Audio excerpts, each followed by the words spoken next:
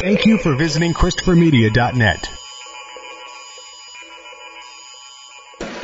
Thank you for downloading Sporgy for free on iTunes or from ChristopherMedia.net. Please make sure to rate Sporgy 5 stars on iTunes and help to tell others about Sporgy by leaving a comment.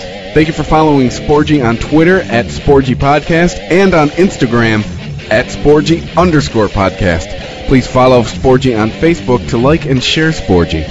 You can also email the show. The address is sporgy at ChristopherMedia.net. If you would like to donate to Sporgy, you can click on the PayPal button at ChristopherMedia.net. If you use Amazon.com, please click and bookmark the Amazon link at ChristopherMedia.net. It will not cost you any extra money, and you will help to support Sporgy. If you are looking to launch your own website, please click through the HostGator banner at ChristopherMedia.net. Christopher Media uses HostGator to host all of the shows produced by the Christopher Media Network. When you click through the HostGator banner at ChristopherMedia.net and sign up for HostGator, you're helping to support Sporgy.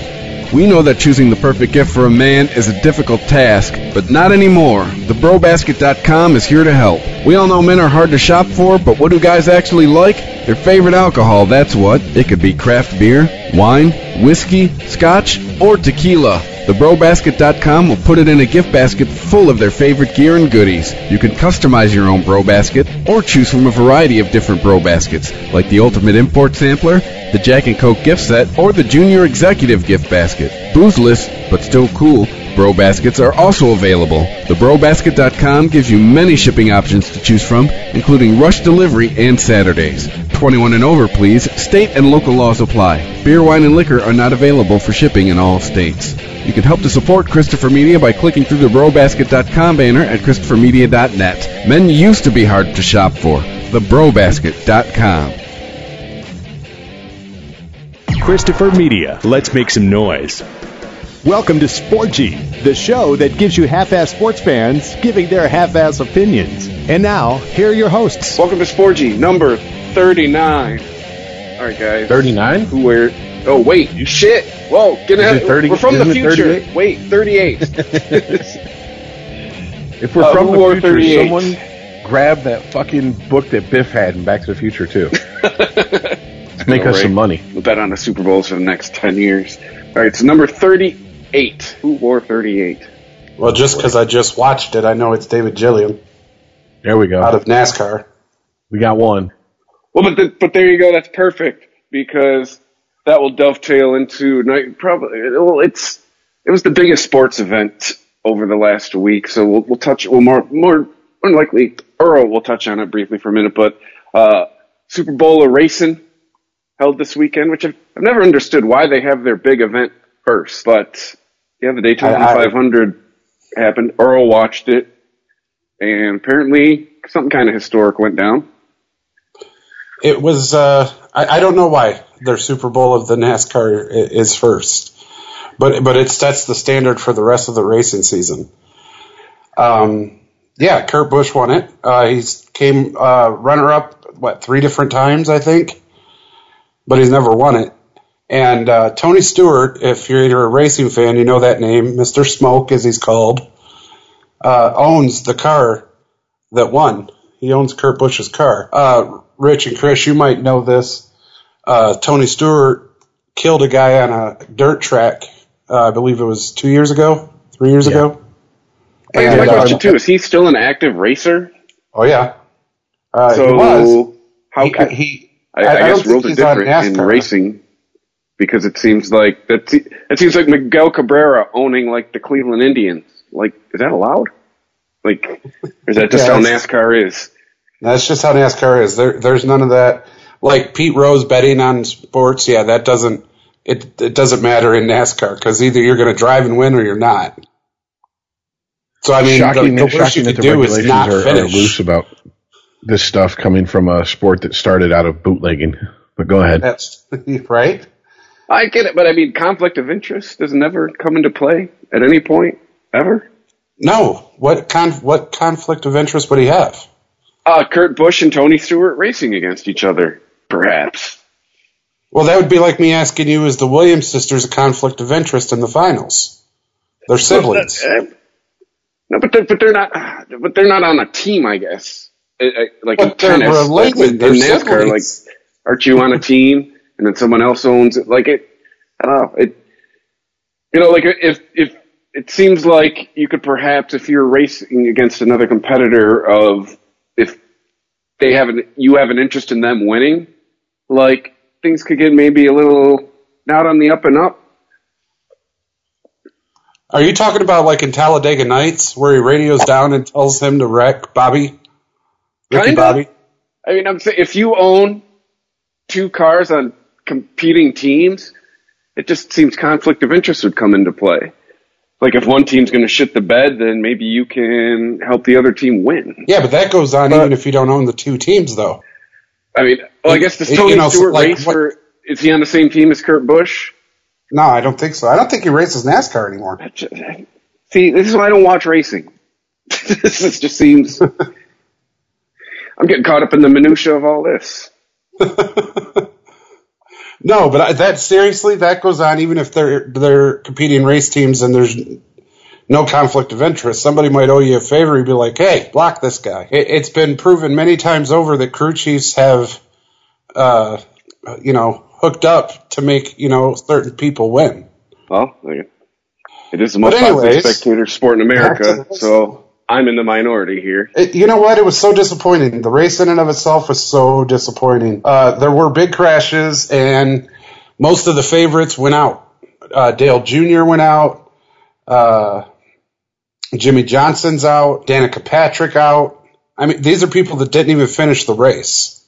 To put it to you, Chris, it would be, or Rich, either one, it would be like watching a Super Bowl without the starters. It'd be like watching a Super Bowl filled with fourth preseason game players. Right, exactly. And you're like, what the actual fuck? Funny enough, it worked out well in Kurt Busch's favor, though. But it sounds to me like you're indirectly pointing out some flaws in NASCAR. Yay. Well, it's not really flaws per se. It's actually kind of cool because it gave lesser known people the chance to come up, and people were like, who the fuck is running there? But I mean, there were still favorites. Kurt Busch was a favorite of a lot of people. Joey Logano is a favorite of a lot of people there. He was in the mix near the end, but the really big names in NASCAR, you think big names NASCAR, Dale Earnhardt Jr., Jimmy Johnson. He's, won so many damn, cups. It's crazy. Tony Stewart, even if it's only because he ran a guy over on a track. The name, yeah. Right. But as a fan, isn't it the Monster Energy 500 series as of this year? No longer the Sprint Cup? Yeah, Monster, ironically enough, Monster sponsored the event and the winning car. Go figure that out. You know what? I'll at least give NASCAR points for not pretending to be anything that it isn't. They're like, look, our championship is paid by a sponsor. It's the ads are all over the cars, the ads are all over the uniforms. I mean, I guess I'll give them points for never claiming integrity. Like, hey, this is how it goes. This should cost money. Cars are expensive. Takes money. This is what happens. Well, exactly. When I was a little kid and I didn't know shit about smoking, I used to think it was called the Winston Cup. Like it's called the Stanley Cup. Like it's after somebody. Yeah, it's the same here. I didn't until I was an adult. Like, oh, Winston cigarettes? Because I remember the big to-do, 10 or so years ago? It was no longer called the Winston Cup, and all the purists were up in arms. Well, I mean, yeah. Well, it was kind of shitty. It was kind of 20 shitty, years ago. But, I mean, it really was. I mean, same thing with, tobacco ads. I remember going to Tigers games seeing tobacco ads. You ain't going to see this shit no more. You see beer ads all over the place. Yeah, but that was just kind of shitty. Just because everybody got butthurt about smoking and all the smoking ban and shit, now you got to take away the lead sponsor of NASCAR? That was bullshit. And what really started pissing people off is you had to pull the sponsorship from your car. You got to do it for the children, man. It's for the children. The fuck with the children? That's what I've been saying for years. They got to grow up sometime. There's people that are sponsoring cars out there that kids have no business with. What about Budweiser, Miller Lite? GoDaddy.com commercials. GoDaddy.com car. Really? So they can't say that you have to pull Winston Cup because of the kids. Al Unser, do you guys know that name? Yep. He's a open wheel racer in the Indianapolis 500, Formula One racer. He was sponsored by Marlboro. His car was red and white, and the wing and the back said Marlboro. He had to pull it. His car just looked like a red and white looking Formula One car. Had no sponsorship at all. Well, dude, I mean, this is America. We pick and choose what we get outraged by. Yeah. You know, I mean, case in point, I stopped drinking energy drinks probably almost 5 or 6, maybe even 7 years ago, just because they're not FDA approved. There's too many ingredients in there with over 10 letters. And I don't know. I was just of the mindset that, you know, when they find out like taurine causes like rampant testicle cancer or something in like the next 10 or 20 years, you know, or like, you know, enlarged hearts when you're 50, like, you know, like to think I'm ahead of that curve. I mean, I hear what you're saying, Earl. I mean, if you want to list poisons, I bet you cigarettes and energy drinks can go toe to toe. But we're not gonna ban energy drinks. At least until we ban a few other things first. Because the kids like them. The kids drink them, right? It's kid friendly. Well, I mean, let's be honest. Until the camera focuses on a car, you can't tell what the fuck the sponsor is anyway. It's going 200 miles an hour. I remember watching a comedy show. I can't remember what it was. I think it might have been on HBO. It was talking about they wanted it. The show had a product they were trying to put out there, and they want to expand their brand, so they're going to sponsor a NASCAR driver. And I think they said something like they had $4,000 or $5,000. They said, "So how big is our sponsorship logo going to be?" And he goes over and he points to like something that's about the size of his hand. He goes, "You see that?" He goes, "Yeah, about half that size." They're like, "Oh, okay." So I mean, yeah, until you get up close, you can't see shit on those fucking things. Yeah, that's just that's the political correct bullshit trying to. That ain't politically correct. It was like that back in the day, bro. Don't pull this fucking card out because it's fucking conveniently at the top of your deck every 5 seconds with the millennial card. It's fucking been like that since I remember. Come on, dude. The more money you put into your sponsorship, the bigger your fucking shit gets on the car. You think STP was paying any less than anybody else to sponsor Richard Petty back in the day? Get the fuck out of here. I don't think so. No.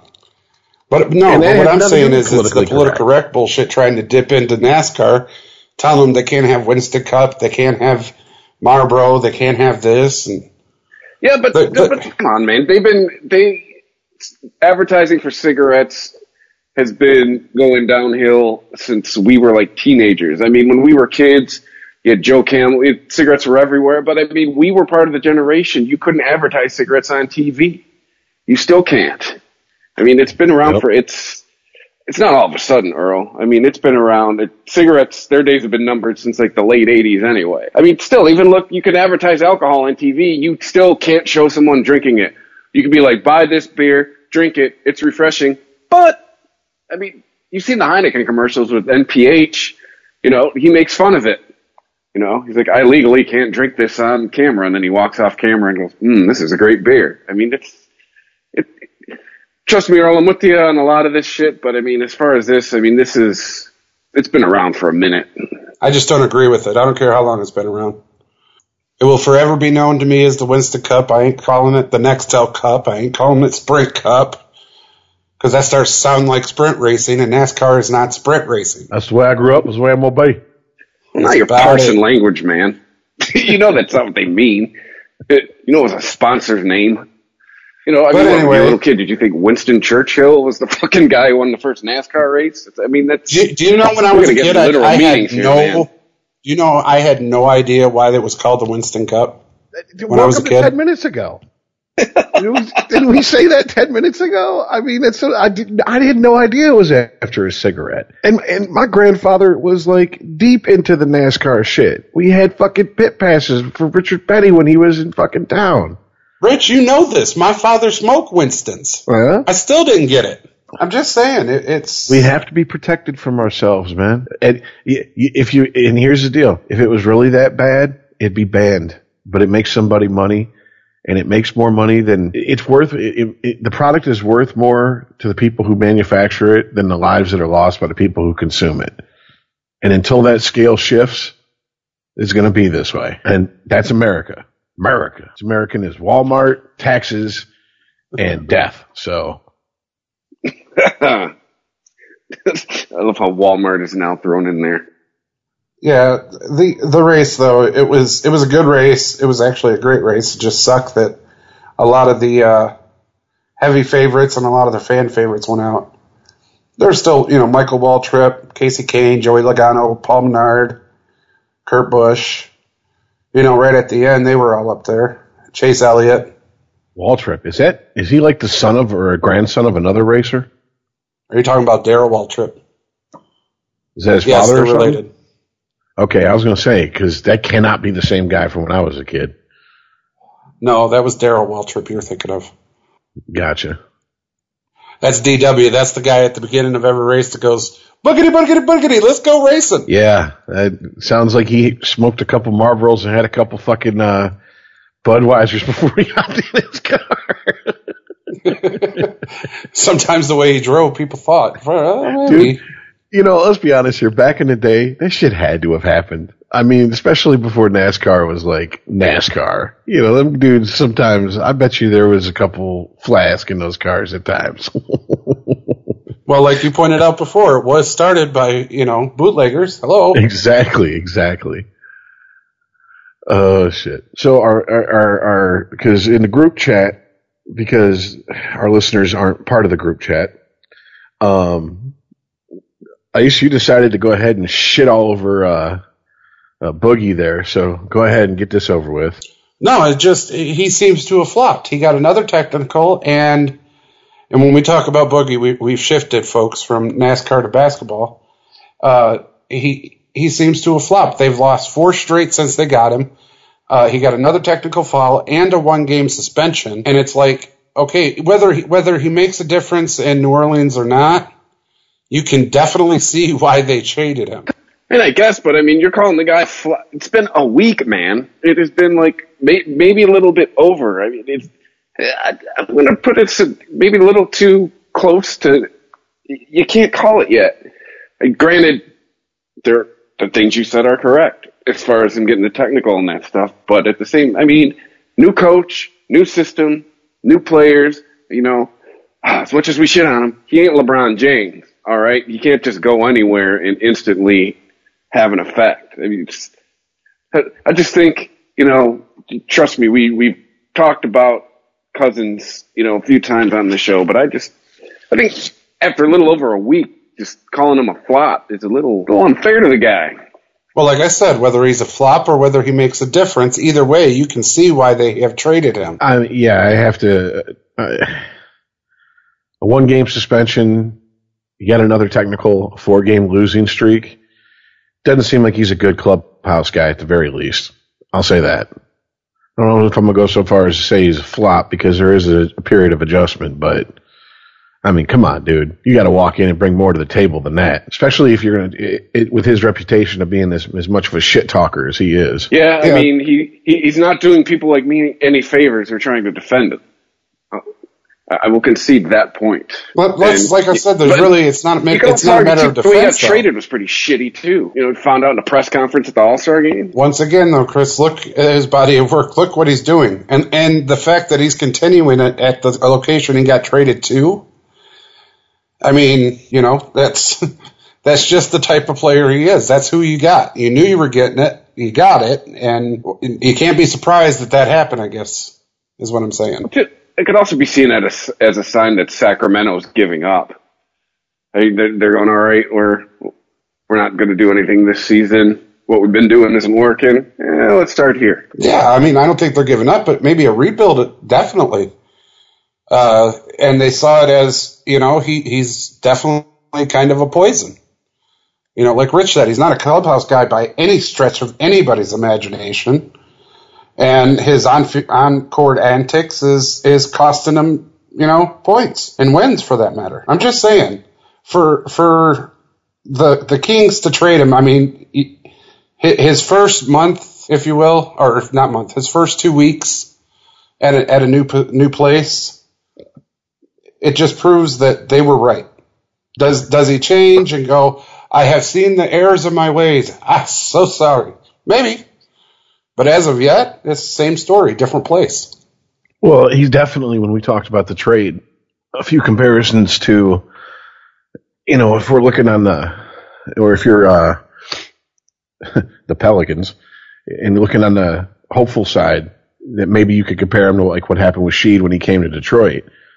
I don't think that team is anything like that going to work Pistons where Sheed walked in the locker room and they were like, yo, what's up?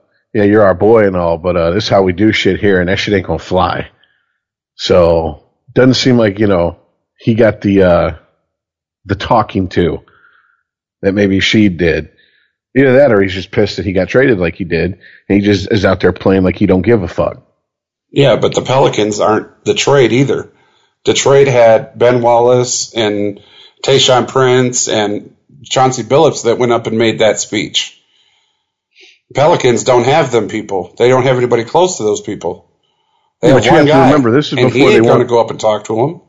Yeah, remember, that was before they won a championship. All right. And outside of Detroit, besides maybe Ben Wallace and Chauncey, hardly anyone knew who Rip and Tayshaun were. And they didn't give a fuck, more importantly. Well, they kind of knew who Rip was because of what he did over in Washington. But what I'm saying is, look back at that team when they went up against the Lakers in the finals. Nobody nationally gave them a shot. Nobody. And what happened? The 5-game sweep, as it's called around these parts. Right. So, I mean, it's just, that's where the comparison's coming from. It just doesn't seem like that team is built like the Pistons were, as far as, you ain't going to come in here with your bullshit and your nonsense and your big personality and overshadow the team. No one on this team is more important than the team. You know what, though? I also want to put that on the coach, too, though. Well, I was going to say, maybe he's getting that talking to now. Like, hey, listen, dipshit, you just got here. You've already been suspended a game. You got a technical. Like, maybe he's getting it now. Maybe he's like, listen, I didn't want you. All right, Sacramento had to give me a fucking bag of basketballs with you to take you. Maybe he's getting it now. Who knows? Well, either way, I mean, I think it's too early to fucking make a call one way or the other definitively. But if I'm Sacramento, weaker and some change after the trade, I'm sitting there going, I feel pretty comfortable with my decision. I mean, he's not giving them any reason to regret it so far. Yeah, right. Now, with that being said, in other trade news in the NBA, who wants to bet on what the next thing LeBron's going to bitch about is now that he has his players? Officials. I mean, that's an evergreen thing for LeBron anyways, right? Well, I really want to see what he has to bitch about now, because he's got, quote, the help. Well, his coach, it's real simple. It's one of three things: his coach, his GM, or the officials. Because now he's got his, like you said, now he's got his help. He's never going to fucking say it's him. He's never going to blame himself. And hey, if he come out and he goes, hey, we lost because of me, well, prove me wrong. Okay, I'll be happy to eat my words. I got a salt and pepper shaker not that far from where I'm sitting. I could season it up real nice, but I just don't think that's likely. I mean, he got his coach. All right, he did that 2 years ago. So now he's got his help. So what's going to be? Coach is off the list. Help is off the list. So that knocks coach and GM off. So I mean, is it just de facto officials at this point? Because he's got everything he's wanted out of his GM in the last 3 years. I mean, if he went scorched earth policy, he could go after his coach or his GM, but I doubt he will, because the GM's proved that team has proved they're going to bend over backwards to keep him happy and do their best to keep him there. The team has bent over backwards. Yeah, he got a winning coach fired. Exactly. All right. So there's that. So unless he's really ignorant and he really is just completely tone deaf to the room, he's not going to bite the hand that's fed him constantly. So he's going to go after the officiating. And I think we can all agree that once the playoffs start, that's when we're probably going to hear it the most. I'm honestly surprised you don't hear about the officiating more than you do from the players in the NBA. Because the NBA is what? The only of the major four sports here in the States that have had flat out no ifs, ands, or buts about it. Referees get caught basically being crooked as fuck. Yeah, didn't you notice how much of a non-story that seemed to be when that came out too? It was talked about for a couple days, maybe I'll even give it a week, and then it just seemed to just be swept under the rug. Did that happen to David? Yeah, that was David Stern, right? Because Silver's only new in the last 2 or 3 years. Yeah, but you can't tell me that there wasn't some behind the scenes, people calling in favors and, hey, look, I know you got to report the story, but let's not go crazy with it. And then on top of that, TBS, TNT, NBA has a lot more reach than, it probably honestly goes, as far as the sports, it goes football has the most. I would say NBA is in second just because TNT and TBS carry their games, regular season games. Baseball probably the lead or the next most, and NHL has no reach. NHL is just lucky they're on TV. So, it's not shocking that it was buried.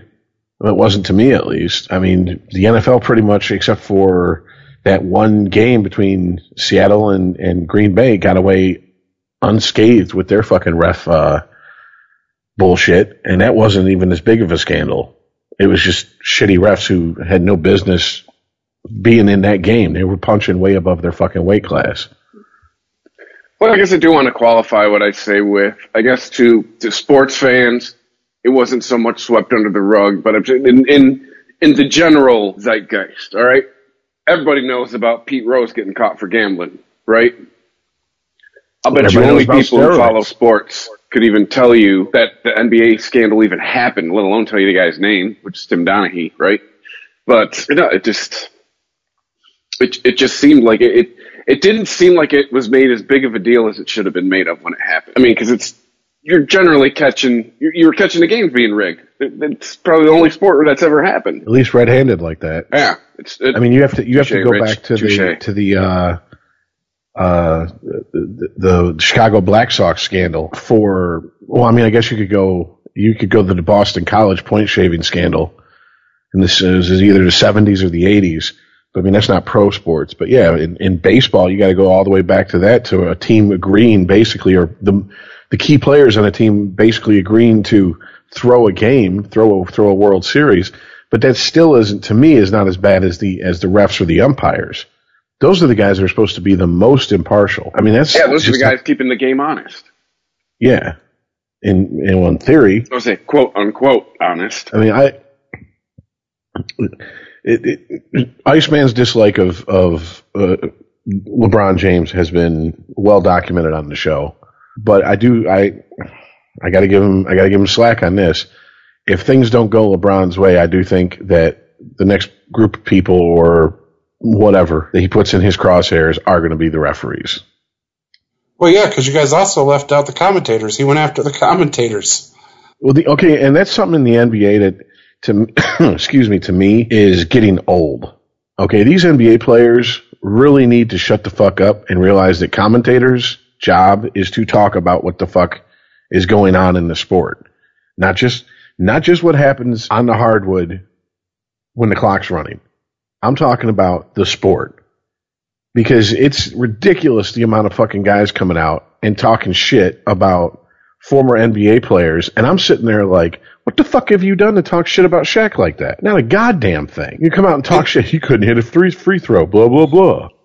Well, you know what? How about this? You go up against him in your prime and he goes up against you in his prime and we'll see who fucking owns who. Well, not just Shaq. He can't hear all that noise because his NBA rings are plugging his ears. Too much noise.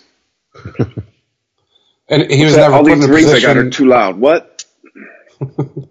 He was never put in a position where he had to hit the free throw either. Exactly. He knew what he was. Shaq was very self-aware. Which is something that seems to be lacking in a lot of these players who take exception to what's being said about him.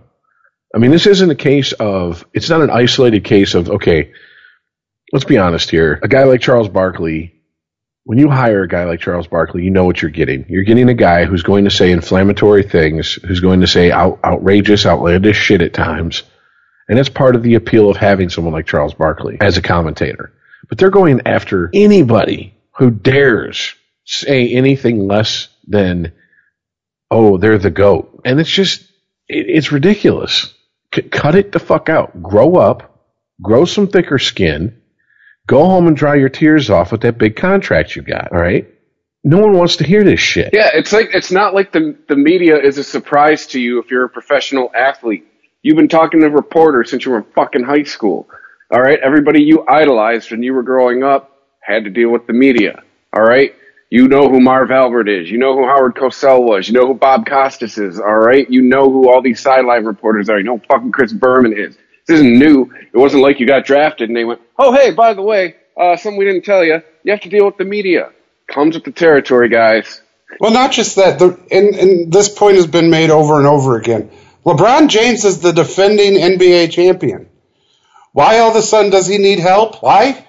For what? You won. You have the exact same team you won with.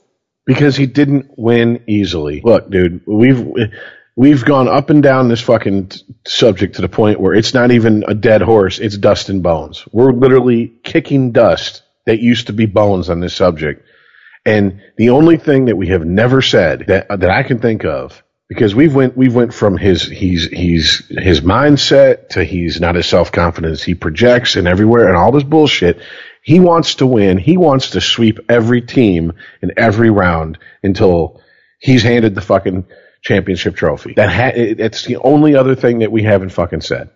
And guess what? It's just not realistic, man. As much as I'm not a fan of the NBA for a lot of the shit the rules they've changed in the last 25, 30 years, the one thing I will say about the NBA is the NBA playoffs are no bullshit, just like the NHL playoffs. It's a fucking grind. It's almost a mini season after you just played 82 games or whatever it is. Yeah, those are both sets of playoffs where you get like halfway through them, you're like, Jesus, these things are still going on? You realize they're only halfway done. Exactly. So it's not baseball, where before they had the game, the 1 game wild card playoffs where, you had a best of 5, a best of 7, and in the World Series best of 7. And before that, you had literally a best of 7 and a best of 7. You had your East versus West in the AL and the NL, and then you had the World Series. It's not that, and it's not college basketball.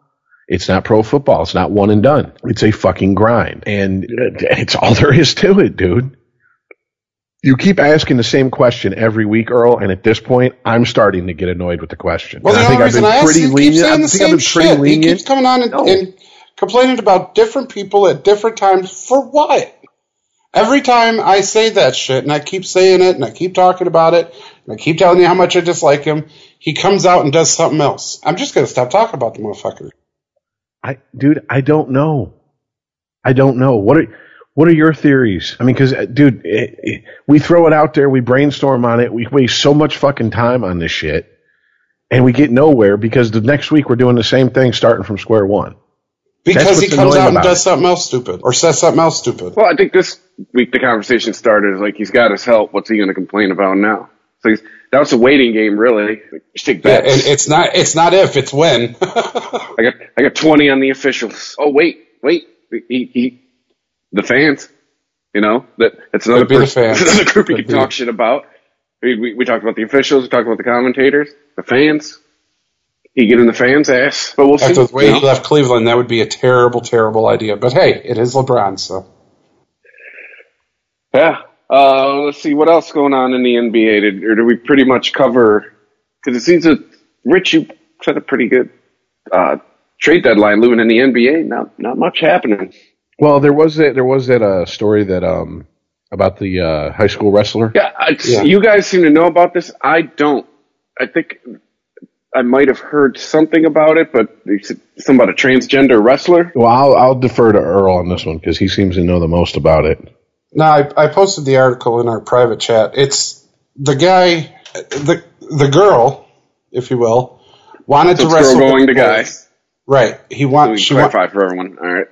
I'm sorry, everybody. I'm not politically correct. I don't know if to call him or her or she. I don't know. Whatever. The wrestler wanted to wrestle with the boys. He started out as a girl. They wouldn't. The laws of Texas wouldn't allow the female to wrestle with the males.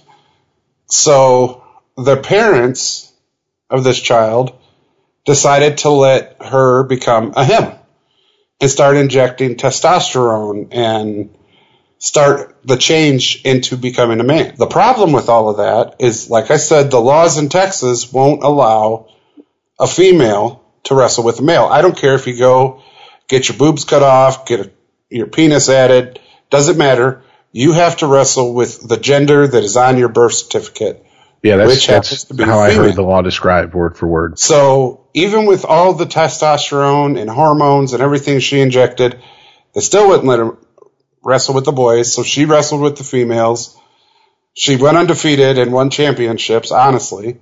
What do you mean? A female injected with testosterone whooped everybody's ass in a female division? No way. Yeah. I don't know. I mean, I'm with, it's transgender. You want to live your truth, rock and roll. It's a free country. You're allowed to. Things are swinging your way. But, I mean, there's part of me that was thinking while you were telling this story, you know what? Let them wrestle, all right? Let the transgender wrestle with the boys, all right? Let her/him get her ass kicked. And then maybe this will calm down some of this noise. Is you have to let me do this because, yes, great. But we've talked about it on Unregimented, Rich. All right. Bone density is bigger. All right. You have more muscle mass. All right. You are, in some cases, you are physically stronger. You're more physically dominant. I mean, it's the reason there's weight classes with men. I mean, I'm in the middle on this. You want to do your thing, great, but at the same time, you want to be treated like everybody. Let's treat you like everybody. Show you that, hey, guess what? We're not all equal. As much as we want to believe it, as much as we think it's possible, we're not all equal. We're not. Right. Some people are bigger than others. And I think letting that kid get their ass whooped would probably serve more of a purpose. That's just me. Here's the problem. There's a problem on a couple of levels for me on this. One, fair play. Even if even if the wrestler wrestled with the boys, okay, she might beat him because of all the injections she's doing to her body. I mean, that's just like the PED boys in baseball. All of a sudden they're hitting harder, that's going further, they're getting more home runs. So, the fair play of this person, this wrestler wrestling on either side, male or female, is thrown out because of all the injections they're putting in their body. Strangely, Earl, I see your point. Because you could make the argument of, well, if that wrestler's injecting testosterone, why can't I inject testosterone? Well, it's not just the testosterone that she's adding. She's adding a lot of male hormones and a lot of things that would increase her strength and endurance, because us as men just naturally produce those chemicals. And if you want to be a man, well, you have to have those chemicals. And if you're a woman, well, you have to inject those chemicals. And if you inject those chemicals at a higher rate than what us as men actually produce naturally, well, then you got an unfair advantage. I mean, that's so the fair play of whether she wrestled in either male or female is one of my problems. My second issue is I don't think she's old enough. Yeah, we're simpatico on this one because we've talked about this on Unregimented. I think messing with your body's chemistry before it's done cooking is wrong. And let your body finish and then start altering it. Well, not just your body, your mind. You might change your mind. She's in high school. What happens when she reaches 21 and decides, you know what, I wanted to be a female? Why did I do this? Well, let's try to tackle our talking points about this subject one at a time here. First one is I don't really know dick about high school wrestling, so I defer to people who know a lot more about the sport. One of the people who I listen to his podcast a lot is Joe Rogan. And Joe Rogan has talked about, apparently, in MMA, there was a male who transitioned to female and was allowed to fight against the females. And apparently this fighter was just crushing the competition to the point where even hardcore MMA supporters were like, and hardcore, people under the, who were like supporting, look, he wants to transition to a female and wants to be called a female. I respect his wishes. He's a female, whatever. But this looks like domestic violence. This looks like a man with long hair straddling a woman on the ground and beating the shit out of her. Because when two women fight who are, let's say, average woman's height in this country is somewhere around 5'6". Okay, so let's say you got two women that are fighting that's 5'6". When you're watching it, even on a huge TV, they may look big, but you know that they're around the same size. Average height for a man in this country is 6 foot. All right, so let's put him at under average. Let's say he's 5'10". Okay, so he's got a 4-inch height advantage. He's got the fact that his bone density does not change, his muscle mass doesn't change, and now he's grounding and pounding some chick who is, if she's of average height and build, she's already given up a ton of weight and reach on him.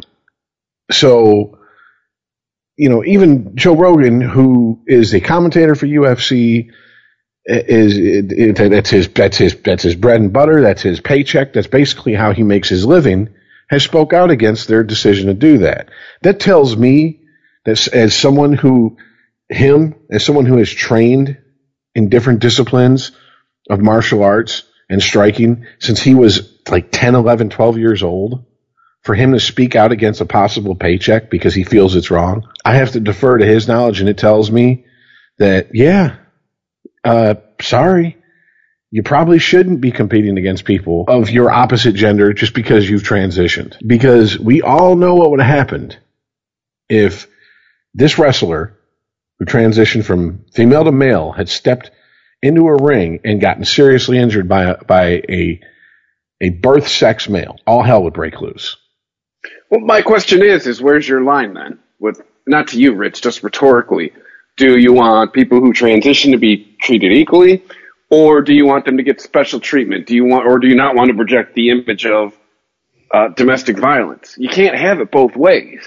Okay, what are you going for here? Here's my problem. How do you treat them, quote, fairly, but not infringe on the rights of the naturally born? Let them fight.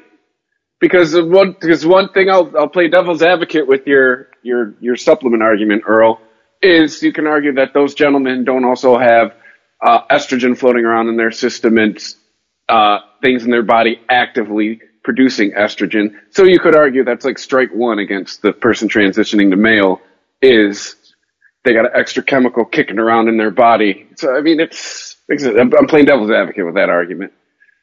I'm saying let them get their ass whooped. I agree with Chris.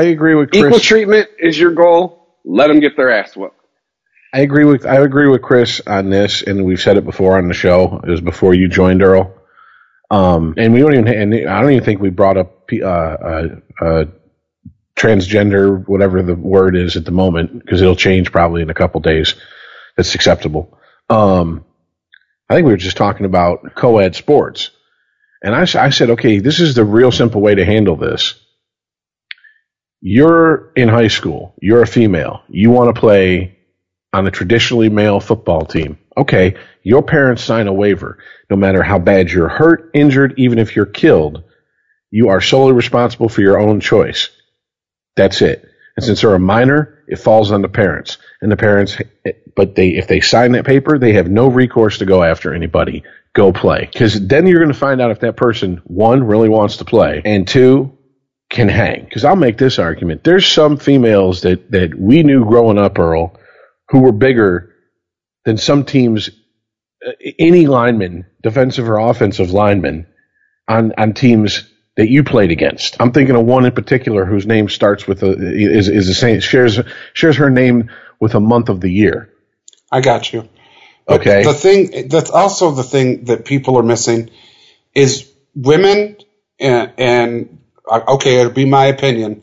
I believe women don't have the same competitiveness that men do. I don't, not to say that women aren't competitive or that they don't want to win. I believe they do.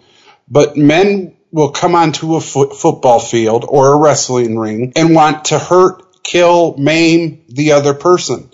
Whatever it takes to get my hand raised in the air. I don't feel women have that.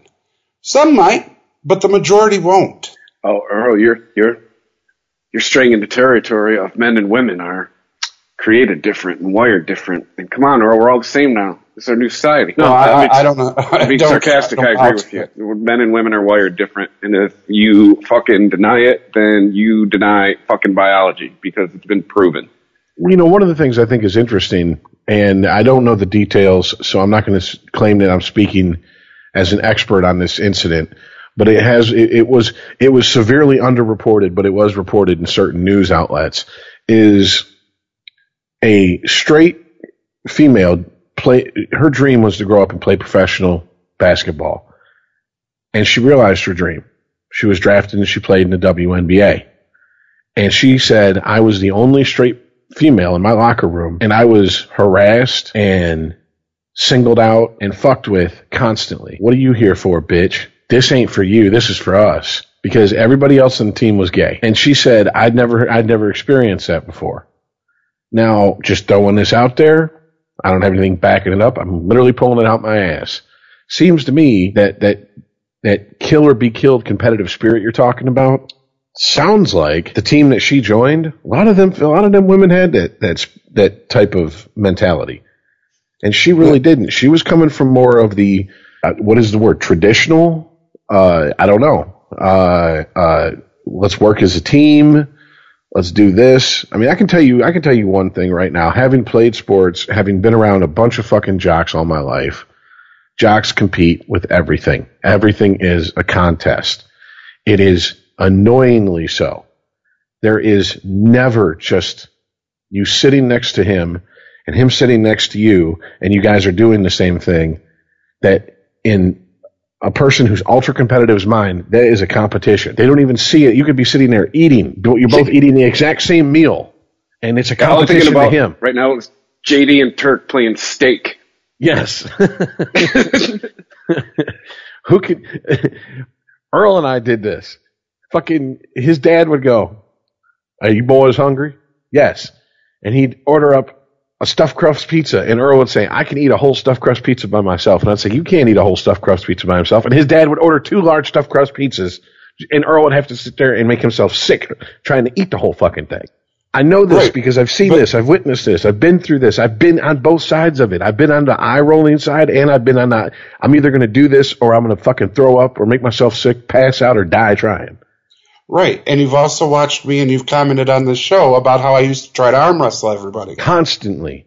Right. Constantly. Women don't do that shit. For the most part. And the ones that are out there to do. The basketball team you're talking about, it sounded like they were entitled. It didn't sound like they were there to have kill or be killed.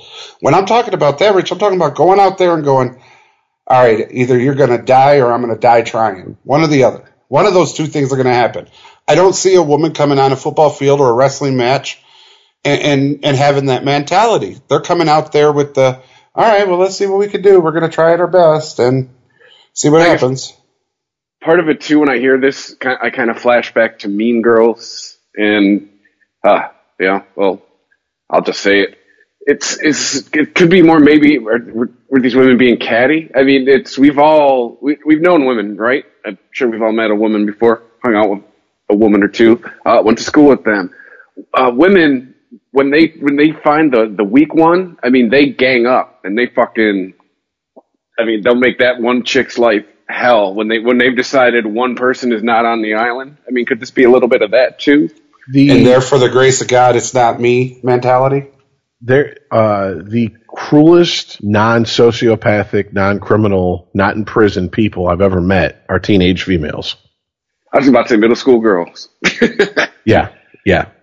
They make, not in violence, not in physical violence at least, but in mental and verbal abuse, they make drill instructors from the Full Metal Jacket era look like they don't know what the fuck they're doing. I have seen the Catch Me Outside. How about that? That's where you get that. Well, girls and women, they're masters of insecurity. Like, they will find, and to be fair, they don't just do it to their own kind, they do it to us too. They will find the one, they won't even be a dick about it. They'll be passive aggressive about it. They'll find like this one question that they know will just fucking eat at your soul. Something as simple as like, just example that I'm thinking of, but something like, oh, are you going to wear that? Like something like that. Like, it's passive aggressive as shit, and it will just get under your skin and drive you insane. Like, they are the masters of that shit. Come on, you guys have been married. You know what I'm talking about. I think I was on the show when I brought this up. In Oregon, there was a male athlete that was a track star that transgendered in high school and ran with the women. Did I mention that on this show? Yeah, and did you say just broke all kinds of records? Yeah, he killed him. Well, he transitioned from male to female? Right. Okay. For some reason, I heard that the opposite. I'm like, I find it hard to believe, but if the opposite makes sense. No, yeah, he killed, or she, the runner, I don't know how to fucking, I'm not. Look, I'm just going to tell you, because instead of going through this every 5 minutes on this subject, because this subject is going nowhere, even whatever though they became, you use that pronoun, Earl. That's their preferred pronoun. If you choose not to use it, then call them by their birth sex and be prepared that if the wrong person hears it one day, you're going to hear it. That's all I'm going to say. Okay. Well, anyways, she killed him. And that because of the Texas law, this wrestler wasn't allowed to wrestle with the boys, so she stayed with the girls, and she killed him. Now, here's where it gets interesting, because she's born a female, she transitioned to male, so she got to wrestle, according to the law, she has to wrestle with the females, and she kicked ass. Okay. Do you think that result would have been the same if she was allowed to wrestle with the males? No. I have no idea. I mean, that's because that's where the rubber meets the road in this topic for me, is that if we're going to act, and yes, and you can send your hate mail directly to our Facebook page. You can, if you can find it. at ChristopherMedia.net. If you want to go the email route, we'll read it out loud. The meat of this issue is, okay, we're going to act like we're all created 100% equal. That's not the truth. Yes, we all have equal rights, but we're all created unequal. Okay, there's a difference between equality in outcome and equity from the get-go. Everybody's starting from the same starting line.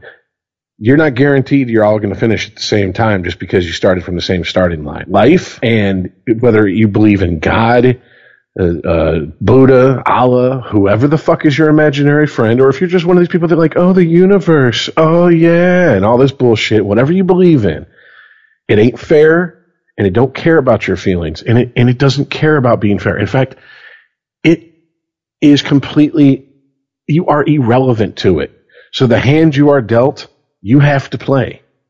Now, if you choose to go, I want to turn in all my cards, and we as a society let you, and you go, okay, so you were born a woman, but you think you were a man? Okay, you're now a man. We're going to give you hormones. We're going to give you surgery, and ta-da, here you go. You can even change your birth certificate if you want. That's fine. But where the rubber meets the road is, now that you're a man, go fight other men. Go wrestle other men. Go play against other men. Because you're going to find out something that a lot of guys handing out water on the sidelines in high school found out. They're not good enough to be on the team. Ding, ding, ding. There you go, everybody. That's, sports is demonized in our society so much, and I don't understand why. I mean, I do to a point, but it teaches us, once again, talk about well-worn carpet, it teaches us at the beginning of life, one of the fundamental keys to this conversation and life. Life isn't fair. Sometimes somebody's better than you at something. Where's the line here? Are we going to start fucking talking about inequality for smaller sized dudes? Like, that's the thing. Is life now unfair to me because I was born smaller than Earl? No. I was just thinking tall people now have to wrestle on their knees. Yeah, I know, right? Only 6 foot people can fight 6 foot people. Only 5'5" people can fight 5'5" people. I mean, you could argue that's what they do with weight classes, but I guess I say it all the time on pretty much every podcast I do. Where is the line? Where is your line? Because you have a line here, you got a line over here, you got a line here. All right? There's consistency, man. That's all I'm looking for. Consistency. But as I've learned in 3 years of doing podcasts, that ship has fucking sailed. That shit ain't happening. No, people have taken the phrase, you can be anything you want to be, and they've taken that to a whole new extreme. Oh, I can be anything I want to be? Well, I want to be a supermodel. Dude, you've got more chest hair than a grizzly bear. Well, yeah. I want to be a supermodel. I can be whatever I want to be. Man. And it's just... You're 350 pounds and have back hair. You cannot be a Calvin Klein underwear model. Unless you transition to a female. Unless you transition to a female, then you're a big, beautiful woman. Which is interesting. I'm just going to throw this out here. There was a 5'2", 280-pound female who was recently signed to one of the major modeling agencies. Test something or another. And everybody stood up and cheered. What a breakthrough for the average woman. 5'2", 280 pounds. It's not average. It's morbidly obese. Now, just recently in the last couple of weeks, that's a huge bitch. The world's first plus-size male model was signed. Well, I was about to ask, how come they're standing up and cheering? Where's models that look like you, Rich? Where's models that look like Big Rob? Hold on. Let me get to it. Where's our line here?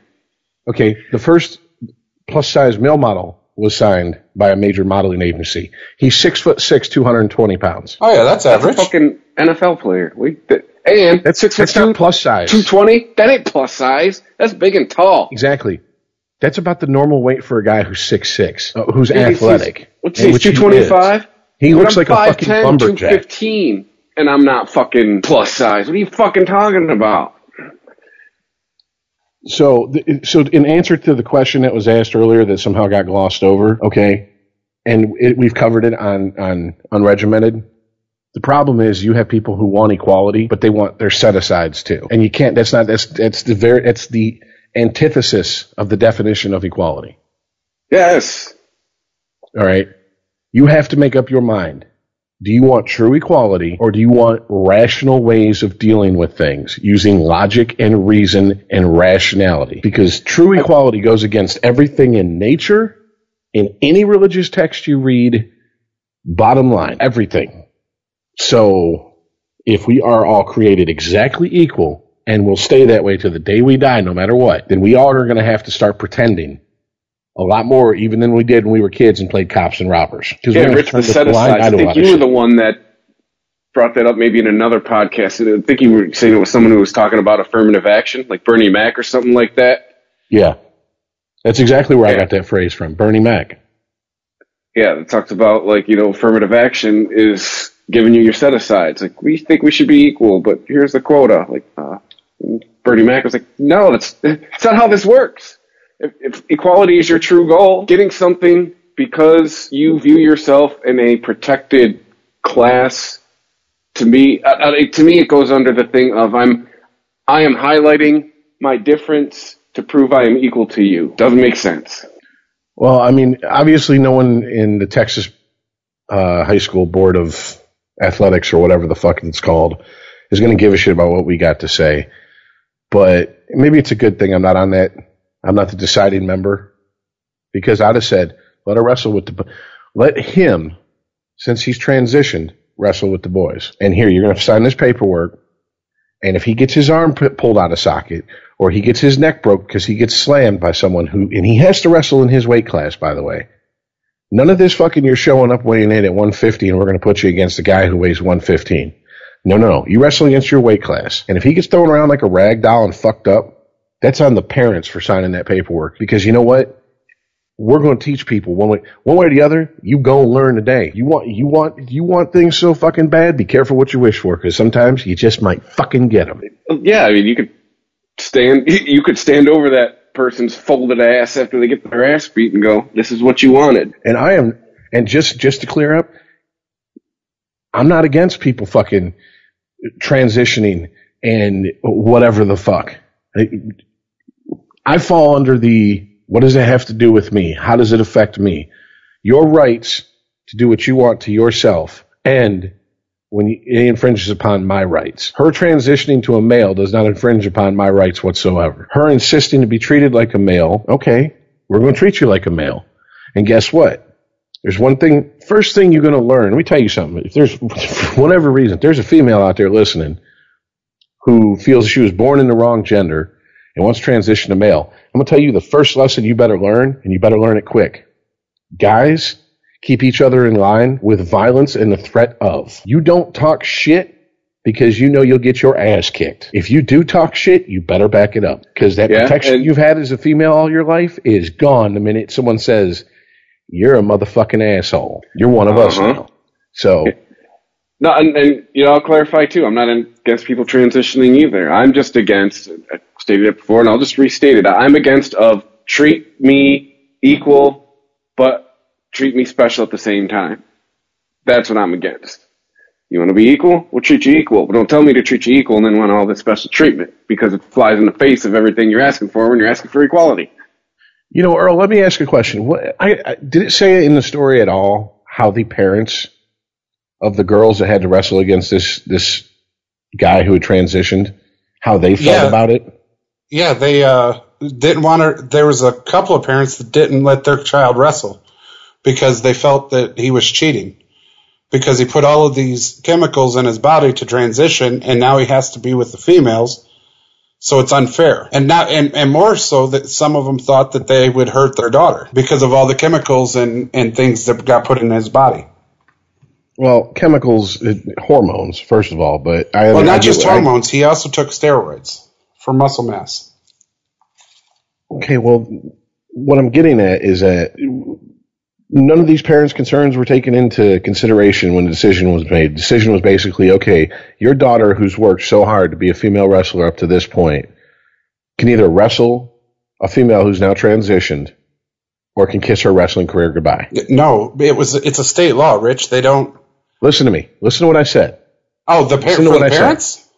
Yes, this is what was told to the parents. Your daughter can either wrestle a transitioned female to male, or she can kiss her wrestling career goodbye. Yeah, and the parents were like, fine, then we just won't wrestle. And okay. It was just this year in this tournament that they were talking about, so they were okay with it. No, they're not going to let their daughter get in the ring and wrestle this person. Absolutely not. Okay, and right there, one of the tenets of classical liberalism, not this regressive left, not the far left that we're being inundated with and pushed on us as the norm these days. They're not. They're as whacked out as the wacky far right people. Make no mistake. But what I'm getting at is one of the classical tenets of liberalism is the good of the many outweigh the good of the few or the one. All right?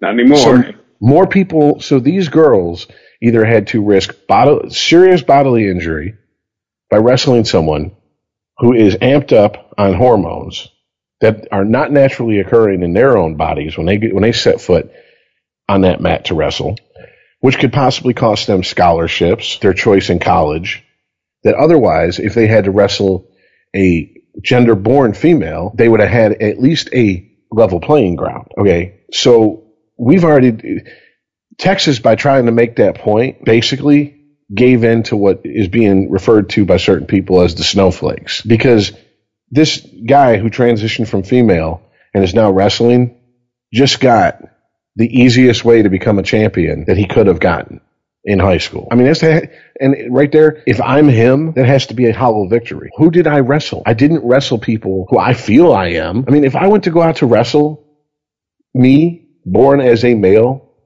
and they said, you're going to wrestle all females, I would be like insulted. What, you don't think I'm good enough to get in there with the guys? Yeah. I'd probably be the same way. Like, oh, what? Huh? This how I'm winning? I mean, so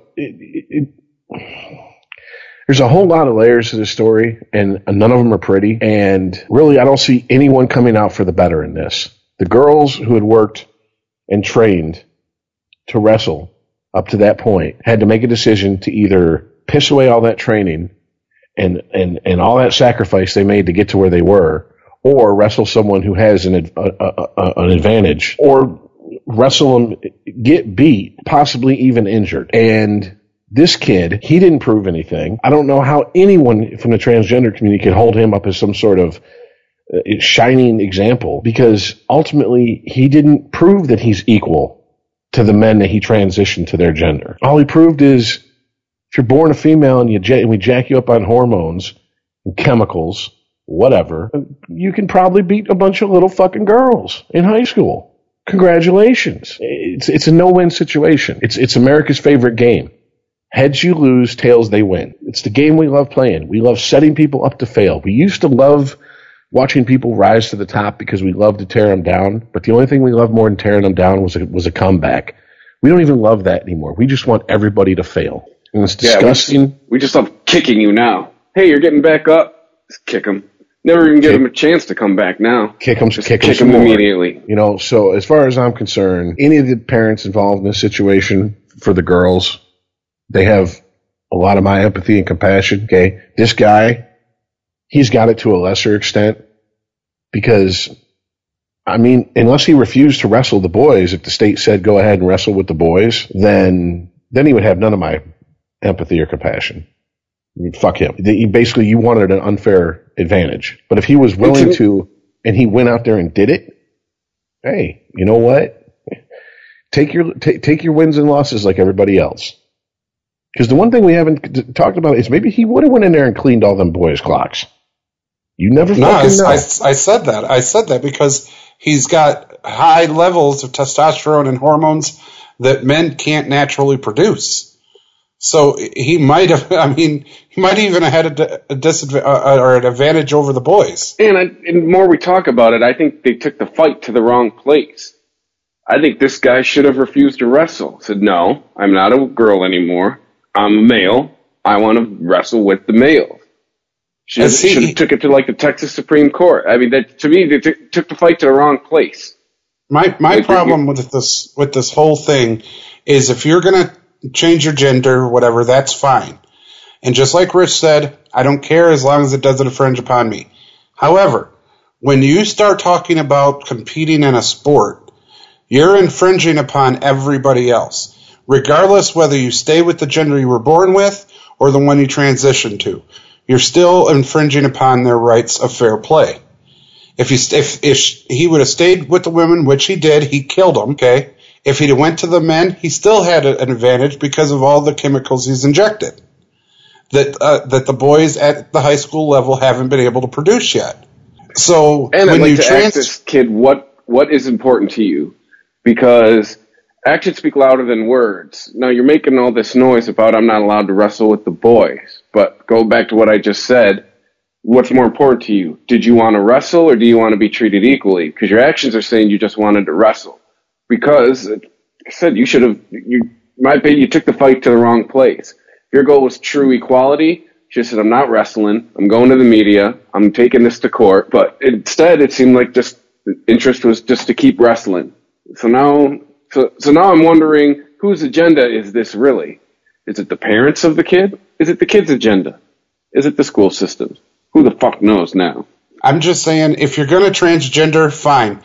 But you can't bring that into a competitive sport. You just can't. There's no fair way to do it. Okay, well, they have. So can't is gone. That ship, bye-bye. It's sailed, dude. You're pissing into a fucking ceiling fan talking about fucking spilled milk. It's useless. The point is that nothing was won. This was a fight that nothing was won. Everybody lost. Everybody. And as anyone who is a sports fan, that has to piss people off. That is the opposite of the point of sports. You don't play sports so everybody comes in last. No one won.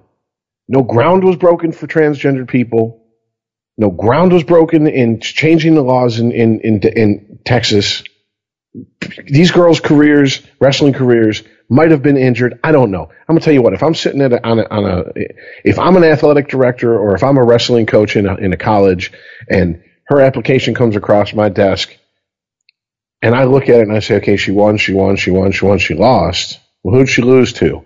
Oh, she lost to that guy who transitioned.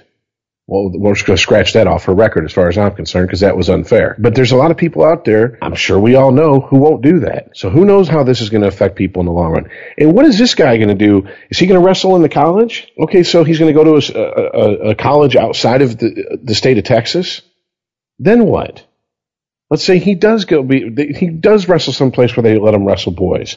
And he gets fucking his clock cleaned. He didn't win anything. His fight, Chris is right. His fight, and a way to take a stand would have been to say, no, I'm not wrestling a bunch of females. I've transitioned to male. I want to wrestle the men. But for whatever reason, it was more important to win than it was to actually win fairly or with any type of honor in the situation. Which goes back to what you were saying earlier. Girls don't have it. Sounds like pretty much a alpha male thing to me. I won by any means necessary. So there's one that proves you wrong. Who was hopped up on hormones and testosterone. What's that? I was going to say, maybe it comes with the hormones. Exactly. Surprise, surprise. Biology has something to do with shit. Oh, Rich, we're straying off. Everyone's the same narrative. I know. Sorry, I didn't mean to bring science and facts into this fucking discussion. Oh, No, I can't talk like I science said- and facts anymore. That's like the main lesson from 2016. Like I said, I agree with you both, Facts. and I take it a step further and say, if you're going to transition, you can't bring it to the sports world fairly. Rich, you said they have, and that's fine. No, but they brought it to the sports world. To me, there's no fairness in any of this. there isn't. There really isn't. There will never be, and there really can't be. There can't. If you're having a little requiem for the fact that there's no fairness in this situation, I understand that. But the fact that they brought it into the sports world, that ship's done sailed. It's done. This is. Oh yeah. This is the tip of the spear, and the rest of it's coming through your ass in a heartbeat. Believe that. Anybody listening that thinks this is going to be a one-time only thing, you're fooling yourself. Well, no, that's why I said, I brought back up the person in the woman in the track and field in Oregon that transitioned, and dominated the women, was able to compete with who he transitioned to and dominated. There will never be a fairness allowed when people transition. And Yeah, I mean, because you're right. I mean, that's the other side of that equation. This is person allowed to cross lines, whoops everybody's ass, as opposed to the Texas situation is the reverse. Transitions, not allowed to cross line, still whoops everybody's ass. So I get where you're coming from with the fairness, Earl. I do. my last point and problem is the fact that they're transitioning at such a young age. Because Rich, Chris, I'm sure you guys have been addicted and thought, I want to do this for the rest of my life, or, I want to have this, in my life forever, be it a tattoo or whatever. And then you get older and you're like, oh my God, what was I thinking? The fuck was I thinking? Right, and you're looking at a picture I'll give you or that too. Talk a to video. us at 16, talk to us at 26, talk to us at 36. You were getting 3 different answers. Earl, Right. I will say this: that is an excellent point, and it's a very valid subject and concern. The problem is, if we go down that rabbit hole on this podcast, unless you got another 3 hours from this point on, we're not going to get to any other subject if we try to keep it to our regular time limit. I totally understand where you're coming from, though. I agree with you. I'll just leave it at that. Let me just say this, and then I will do my best to bite my tongue unless you guys verbally date rape me and to force me to talk about it from after this. If you are a parent of a 10, 11, 12-year-old and you won't let them won't let them go to a shooting range and shoot a firearm because you don't trust them enough, why are you giving your kids hormones to change their sex at that age? Because they said so? Okay, when I was 10, 11, 12, I could say a lot of things. Doesn't mean I was ready for it. When I was 10 and 11, 12, I think eating Cinnamon Crunch for every meal was a good fucking idea. All right? It's not. Yeah, I could subsist on candy bars. No, it's good. It's all food. No, horrible idea. But speaking of transitioning of another sort, the NHL trade deadline has been stupid active this fucking year. I am actually shocked at how active it's been. Chris, I know you said that 2 of the goalies, because I guess the big one going back would be to the 26th. We're recording on the 28th today. Would be the Kings getting Bishop for Budaj and Cernak from the Lightning, along with a 7th round pick and a 2017 conditional pick. And that's it. That fucked my hockey team up because I know Budaj ain't starting anymore. Motherfucker. he was starting for Quick. And now he's probably going to go warm the bench in Tampa Bay. But I know, Earl, you had asked in the group chat what the fuck was this trade about. To me, this is a trade that it's a oh shit, just in case trade. And I don't understand it because wasn't Quick supposed to be back by now? Well, yeah, that's what I'm saying. But I guess the worry is if he comes back and he re-injures himself some point, they want to have a very solid backup. Well, Budaj played you into what? Within 3 games of a wild card spot since Quick's been gone? He's my best goalie all year. Bishop was a non-factor in January. I think he's been injured twice this year already. And I had, Craig Anderson from Ottawa, who's been dealing with his wife's shit. But Yeah, I mean, I guess because what's his name? The goalie with an A in Tampa Bay. He's the future. You know, I guess Bishop's kind of, I don't want to say worn out his welcome, but I think Stevie Y kind of saw him, you know, get rid of him now while the stock's still high-ish. Well, yeah, because you have to remember, after this season, there's going to be an expansion draft. And he wasn't going to be able to protect all his goalies that he wanted to protect. And so you might as well get something for Bishop while you can. So from that point of view, it makes sense. From Tampa Bay's point of view, from LA, they're just trying to cover their ass. They're betting on Bishop being a better goalie than the one they gave up. And it seems like they're obviously playing for, now I could be wrong. And if we do have any hardcore hockey fans, I should have prefaced this entire conversation. I don't know how to pronounce half these guys' names because some of these guys, when we get later on, when you get into Kevin Shattenkirk and stuff, of course, they're named players. Some of these guys, I'm like, I don't even know how to pronounce their names. But I'm also going to say, back in the day, the conditional pick, or they went into the playoffs. The deeper into the playoffs, the higher the pick that the conditional pick went up in rounds. So if the Kings win it all, Tampa could, in theory, get maybe a second, even a low first round pick. I don't know. That's just what I'm going by. Ever since the last lockout and all these rule changes, and they've changed the playoff format, to be honest with you, I don't know all the ins and outs like I used to back in the day. So it seems to me that Tampa was just going, okay, we're not going to be able to keep Bishop. Fuck it. Let's get what we can for him. And they, depending on how deep LA goes, seems like they got a goalie that is expendable to them. Cernak, I don't even know who the fuck Eric Cernak is, to be honest with you. I have no idea. And looking at his stats, he's not even he's never even played in the NHL. He's been over in Slovakia, and for last 2 seasons he's played for the Erie Otters. So, I mean, I'll pose a question to you as well, because hockey is famous for this. Maybe Quick's more injured than they're letting on. That could be. And if that's the case, then LA probably should have to me, it's just the fact that they swap goalies like that tells me that they saw something in Budaj that they didn't think was going to make him viable to go through the grind of the playoffs with. Wasn't Bishop maybe the goalie? Stevie Y saw something in Budaj that he didn't see in Bishop. I'm sorry, say again, Earl. You broke up there. Wasn't Bishop the goalie in Tampa Bay when they won the Cup? When did they win the Cup? Was it 15 or 14? If it was 15 or 14, 2004. No, he wasn't. No, dude, he was still at the university. He was, I think, at the University of Maine still. Wasn't Tampa Bay who broke up Chicago's championships? I know they like won Chicago, one Tampa Bay, Chicago. Hold on a sec here. Fact checking on the fly. Yes. I've been watching so much Joe Rogan. I love that he has a guy who runs his board and also does all his fact checking. He's like, anytime they get to something they don't know about, he's like, I'm not sure about that. Jamie, look that up for me. We need one of those guys. Well, we generally do it on our shows. We just, as soon as we get something in dispute, one of us goes, hold on, and we look it up. So it'd just be nice to have someone. We all share that responsibility. No, they've only won one Stanley Cup, and that was in 2004. Yeah. So now they've won. Oh, that's right. They almost won the Cup. That's right. In 2015.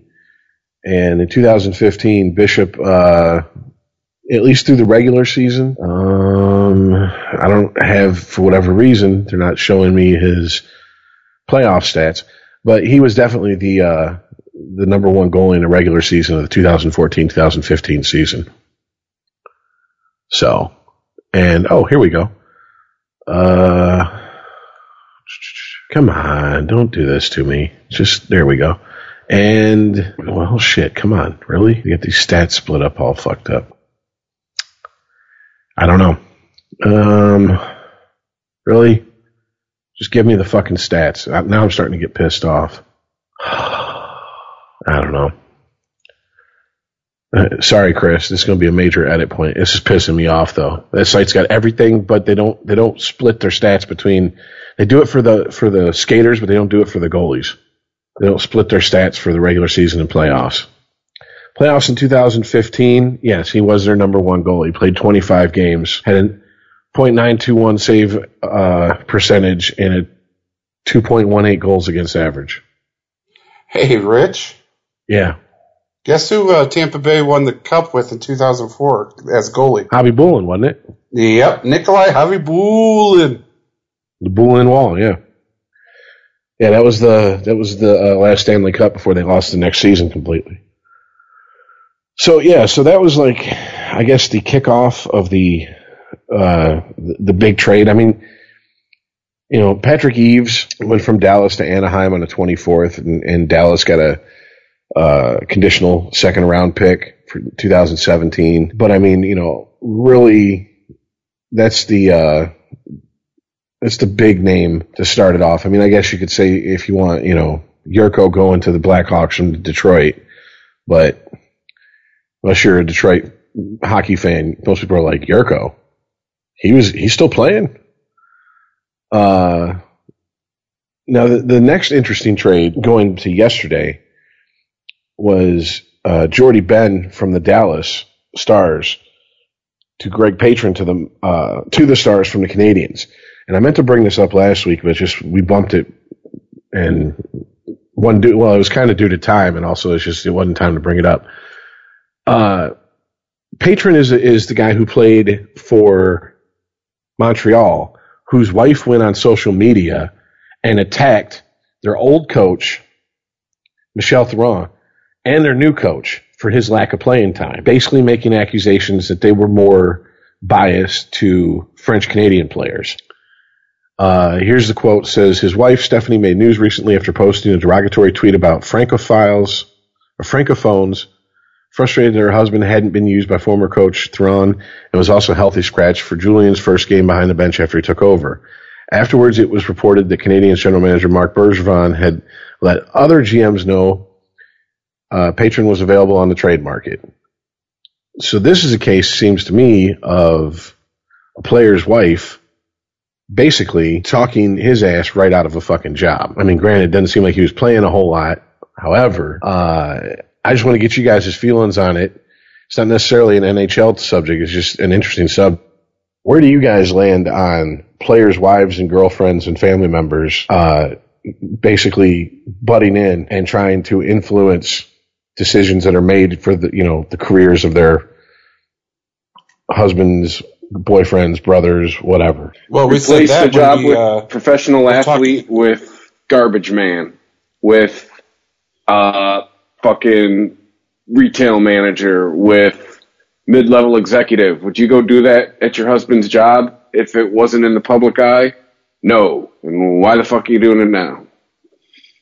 I'm not so sure, Chris. But in today's world, I'm just saying. But we said that with Ndamukong Suh and his sister. Shut the fuck up. You have no business talking about this shit in any way. It affects you not at all. Well, when it comes to the wife, too, I mean, you like eating?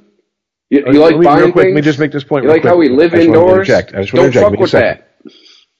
It affects them in their standard of living because they're essentially, via the players, living the lifestyle that they've grown accustomed to. Let's just get that out of the way. That is the absolute, that is 100% fact. If you don't like it, then I don't know, take it up with someone else. Okay, sorry, go ahead. I don't think Chris could hear us when he talks. Oh, shit, I have my mute on. Fuck.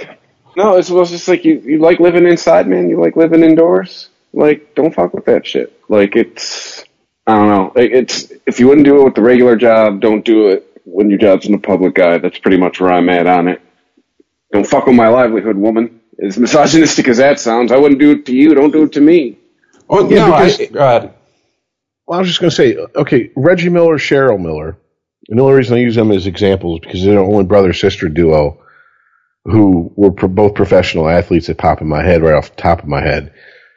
If Reggie Miller had done something like this about a contract dispute or playing time or Cheryl Miller's role on the team, how many people do you think would have stood up and said, okay, first of all, stop mansplaining your sister's career. What are you butting in for? She can handle it herself.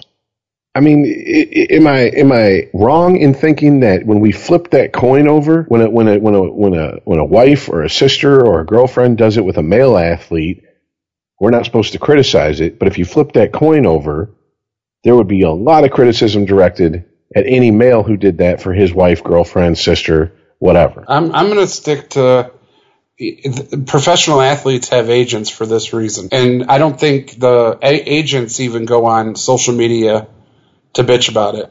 But they bitch about it behind closed doors to the managers and the owners.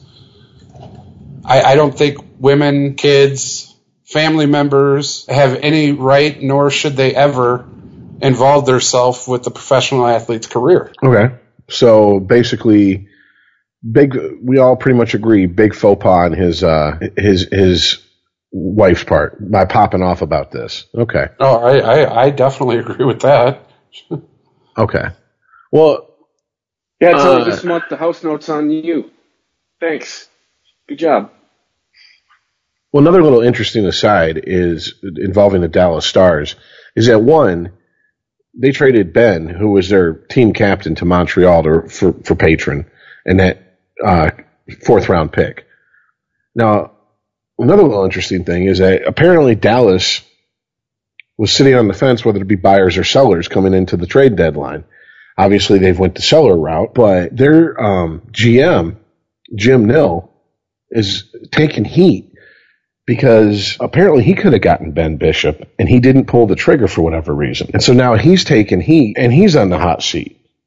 So, I mean, if you just look at it from this way, he's the GM of a team who could have went either way as buyers or sellers at the trade deadline, at least in some people's opinions, and he decided to sell. He got rid of his team captain, and he passed on a goalie who arguably could have made a difference for him. If you're us, are you really happy with those types of, you know what I'm saying? Like, because I just think that any GM has to answer to the owner, and the owner doesn't want to hear anything but we're just a few moves away from doing it. Granted, I know it was a film, but Moneyball. Think Moneyball. When Billy Beane went into the owner's office, the owner didn't want to hear that he didn't have enough money. He just wanted to hear, make the fucking moves to get us to be contenders. That's all he cared about. And for a GM to go from, well, I don't know if we're going to be buyers or sellers, to basically passing up on a chance to get a goalie who could have made a difference and a trade your team captain for a player whose wife is known to go to social media and bitch and complain. Yeah, his seat seems like there needs to be more than one move move. made in that organization, and it needs to start at the top. It seems like his seat should be a little bit hot. That's what I guess I'm getting at here. Dude, if that happened in Detroit, holy shit. Sports talk radio would just be blowing up for the next till the season was over, pretty much. Well, yeah, but speaking of Detroit, though, it looks like they're collecting draft picks for some reason. They know that this is the season that streak comes to an end. And yeah, my little mini Iceman moment is before the season even started, I said this was the season that comes to an end. Oh, I called it. Ooh. But I don't even take any pleasure in that, because even the most casual of casual NHL fans could have saw that coming. They barely made it in last season. They've been first round or second round fodder ever since they went to the Cup Finals in 2009 and lost to the Penguins. And they really don't have a minor league system to speak of. So they need to start stockpiling draft picks. And with the NHL going the route of NBA and doing lottery picks, they can't tank a season and be guaranteed the first overall pick. So they're basically just treading water. And more so than not, they're water this season while they're trying to tread it. So they got rid of Brendan Smith for a third-round pick in this year's draft and a second-round pick in next year's. Send him over to the Rangers. So yeah, I think this is Ken Holland going, well, got as far as I could with that bunch. Now it's Ken Holland going, well, I got to start trying again. Well, my concern is he's not the GM to do it in the salary cap era. And I've said this before. People go, well, it's easy to win when you have a blank check. No, it's not. Because there was a lot of teams in the NHL that had a blank check that don't have the record that the Red Wings did and didn't make the moves that Ken Holland did. But it's a completely different animal in the salary cap era. And where you have someone who can take a team and build them for the future versus someone who's constantly trading and used to having core pieces that are going to be there. Because you have to look at it this way. When it comes to the Red Wings, there were certain players you knew they were going to be there no matter what. It was going to be Lindstrom, Yzerman, Shanahan. Basically, what I'm talking about is up to the lockout in the mid-2000s. All right. And those guys were just going to be there, period, unless they retired. So you could always build around them, and they did. From the 96-97 season on, they built around them. And they had their role players who were not going anywhere. The Chris Drapers, the Thomas Holmstroms, those guys, Maltby, those guys, you need those third, fourth line guys that are going to give you production season in, season out, that are going to produce in the playoffs and get hot when the time gets right for them, when the time is right for them to get hot. They don't have that now. Datsuk's gone. Zetterberg's not getting any younger. In fact, Zetterberg doesn't seem like he has the endurance as far as health to make it for the rest of his contract, which I believe he has 4 or 5 more years on. We're talking about a 35-year-old player right now. If not 35, getting ready to turn 35. That's a lot of money owed to a guy who might not even be playing in 2 seasons. So Detroit, hate to say it, Red Wings fan. I remember watching him on Channel 50 on broadcast television back in the day. Ray Lane and Dave Strader. Before I even knew all the hockey lore and history and all that, and they, besides the Tigers, they were my first sports team that I fell in love with. But I think we're right now, we just opened the door on a very, as far as Red Wings fans go, period, for the next at least couple years. You're not. No, come on, no more. We can't go back to the dead things, can we? That's the bottom dropping out. So. I don't think it's going to get that bad. No, I don't think so, not at all. Because unlike, unfortunately, Detroit Lions, and we've said this before, Detroit's a hockey town. It just is. It is a hockey destination. And yeah, they haven't made, a whole bunch of Stanley Cup wins, but they do have some, all the way back to the mid-90s. And they have made, Stanley Cup appearances. So it's not like you're going to a place that has no shot. It is a hockey destination. And with these draft picks and, the things that Ken Holland's done gives them a chance to make some great trades to get the talent back to Detroit. And, with that, people aren't going, no, not Detroit. We're not the Cleveland Browns of the NHL. So I don't think it'll ever be back to the Dead Wings. I think the way that they have done, the things they have done, has paved the way for the future of that franchise. I learned something the other day about the Red Wings. Well, I learned that, we all know that the salary cap exists in the NHL because of the 2002 Red Wings. And if you think it doesn't, you're a fucking idiot. Because we bought that cup. I'm a Detroiter. I love the team. I cheered when they won, but we bought that cup in 2002. But also, I guess when Mike Ilitch first bought the team, I think it was like 2 or 3 seasons in, he did something crazy, like he traded to get most of the top 10 picks in the first round. And then after that, there was a rule created that says, you can't do that anymore. Well, you have to also remember that there was, they got Yzerman. I think he was a top 3 pick. They traded for six of the top 10 picks. People don't realize that if it wasn't for that Edmonton team in, I want to say 87, 88, that the Wings could have at least made the Cup Finals.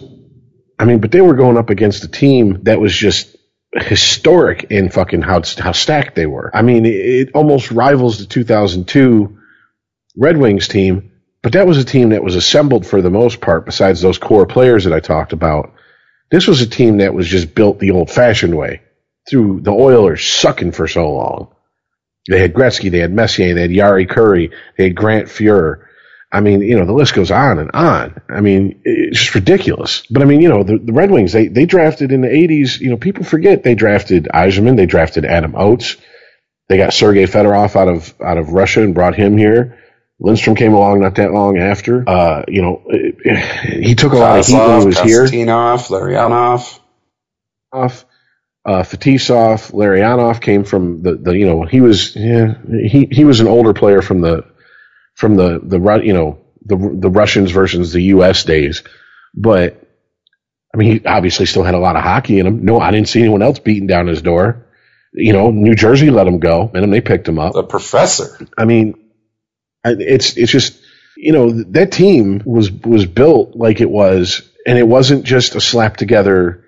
We're going to go out and try to get the best free agents. It was built, in my opinion, the right way. Free agents are the extra gravy on your mashed potatoes, but your mashed potatoes, you got to go out and you got to use the draft to do it. When has been the last big player the Red Wings? People are excited to see come up through the draft. Dylan Larkin. That's about it. Bust this year. I recently read a story how they've been cutting back his ice time dramatically. Just got traded. It was supposed to be, the complement to Kronwall on the blue line, and he just hasn't been that. He just hasn't.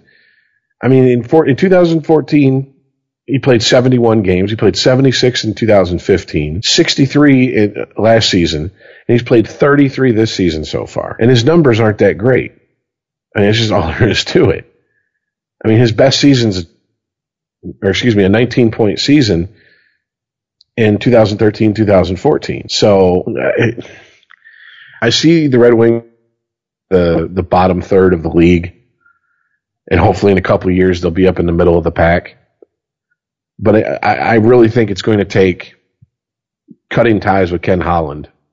Definitely cutting ties with Jeff Blashill, who's in way over his head, and basically rebuilding now that Mr. Ilitch is gone, rebuilding that team, and that's going to be rough because anybody who's from Detroit, anybody who follows hockey knows that Detroit it's been a staple. There are people in their mid-20s who don't remember, people in their early 30s who don't remember a time when Red Wings were not in the playoffs. Think about that. Insanity, dude. In today's sports world, that's just insane.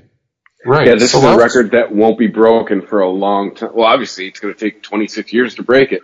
What were you saying, why would you want to move away from Ken Holland? I don't think he could do it in the salary cap era, man. Made any great trades, and he hasn't made any great decisions that weren't built, okay, he hasn't won anything with the Red Wings that the core wasn't a holdover to the pre-salary cap era.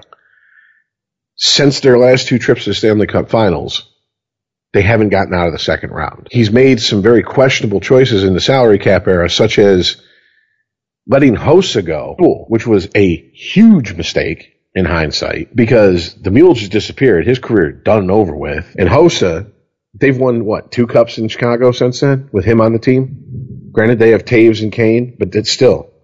Hossa he's played his part, and it would have been nice to have that part here in Detroit, and we could have. Look at the goalie mess. It's going to be Howard. No, it's going to be Mrazek. Now it's going to be this new kid coming up. Howard's 34. Gave Howard a contract like he, Belfour in his fucking prime back in, a few years ago. He was never worth that contract. But they had nothing else to hang their hat on. They couldn't trade for any more goalies because, it's the salary cap era. They couldn't afford any top fucking tier goalies. So they paid Howard like he was one and hoped he would grow into the contract. He hasn't. Mrazek's been spotty as fuck. And this new guy, I can't even remember his name off the top of my head, but he obviously hasn't been a fucking world beater or else I'd know his name right off the top of my head. And I think you can argue, too, that success in the NHL is tied to your goaltender. You look at when Detroit won the Cups. You could argue that it was years where they had invested in their goalies. It's where they had put most of their money in the goalie. Defensemen. Which is tied to the goalie. Detroit won because of their defensemen.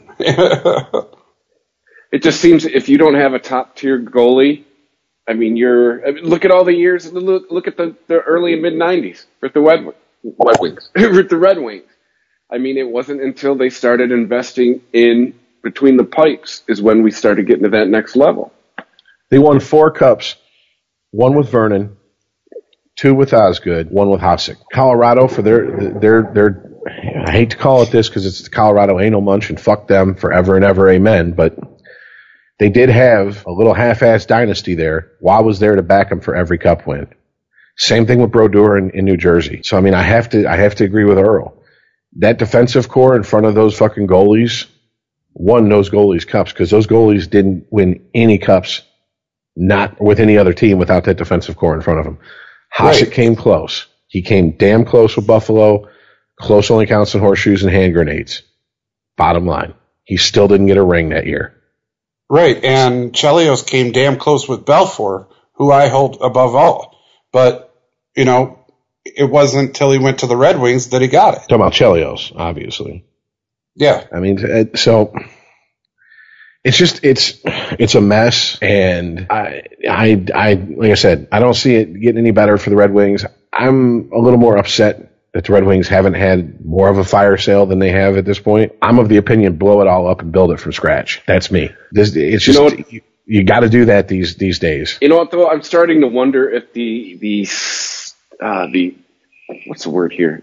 Stagnantness, probably not a word, in both of the Red Wings and Tigers organizations this year has been tied to maybe the health of Mr. Ilitch. Because it seems like both organizations this last year just been super quiet as far as making any moves or shaking things up.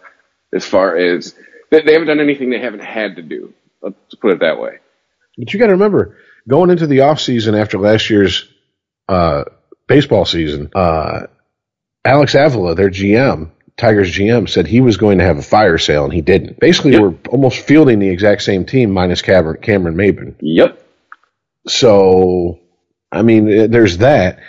Red Wings, they haven't been able to do anything like get that, you know, that rent-a-player that they used to get before the playoffs every year for a while now. I mean, a while. And definitely they haven't gotten their blue line presence at the trade deadline. They just gave up one of their top 4 defensemen, arguably, at the trade deadline. That's the exact opposite of what the Red Wings were known for. Every fucking year when the trade deadline was coming up, all you heard in Detroit is we need a big, hard-hitting, mean defenseman.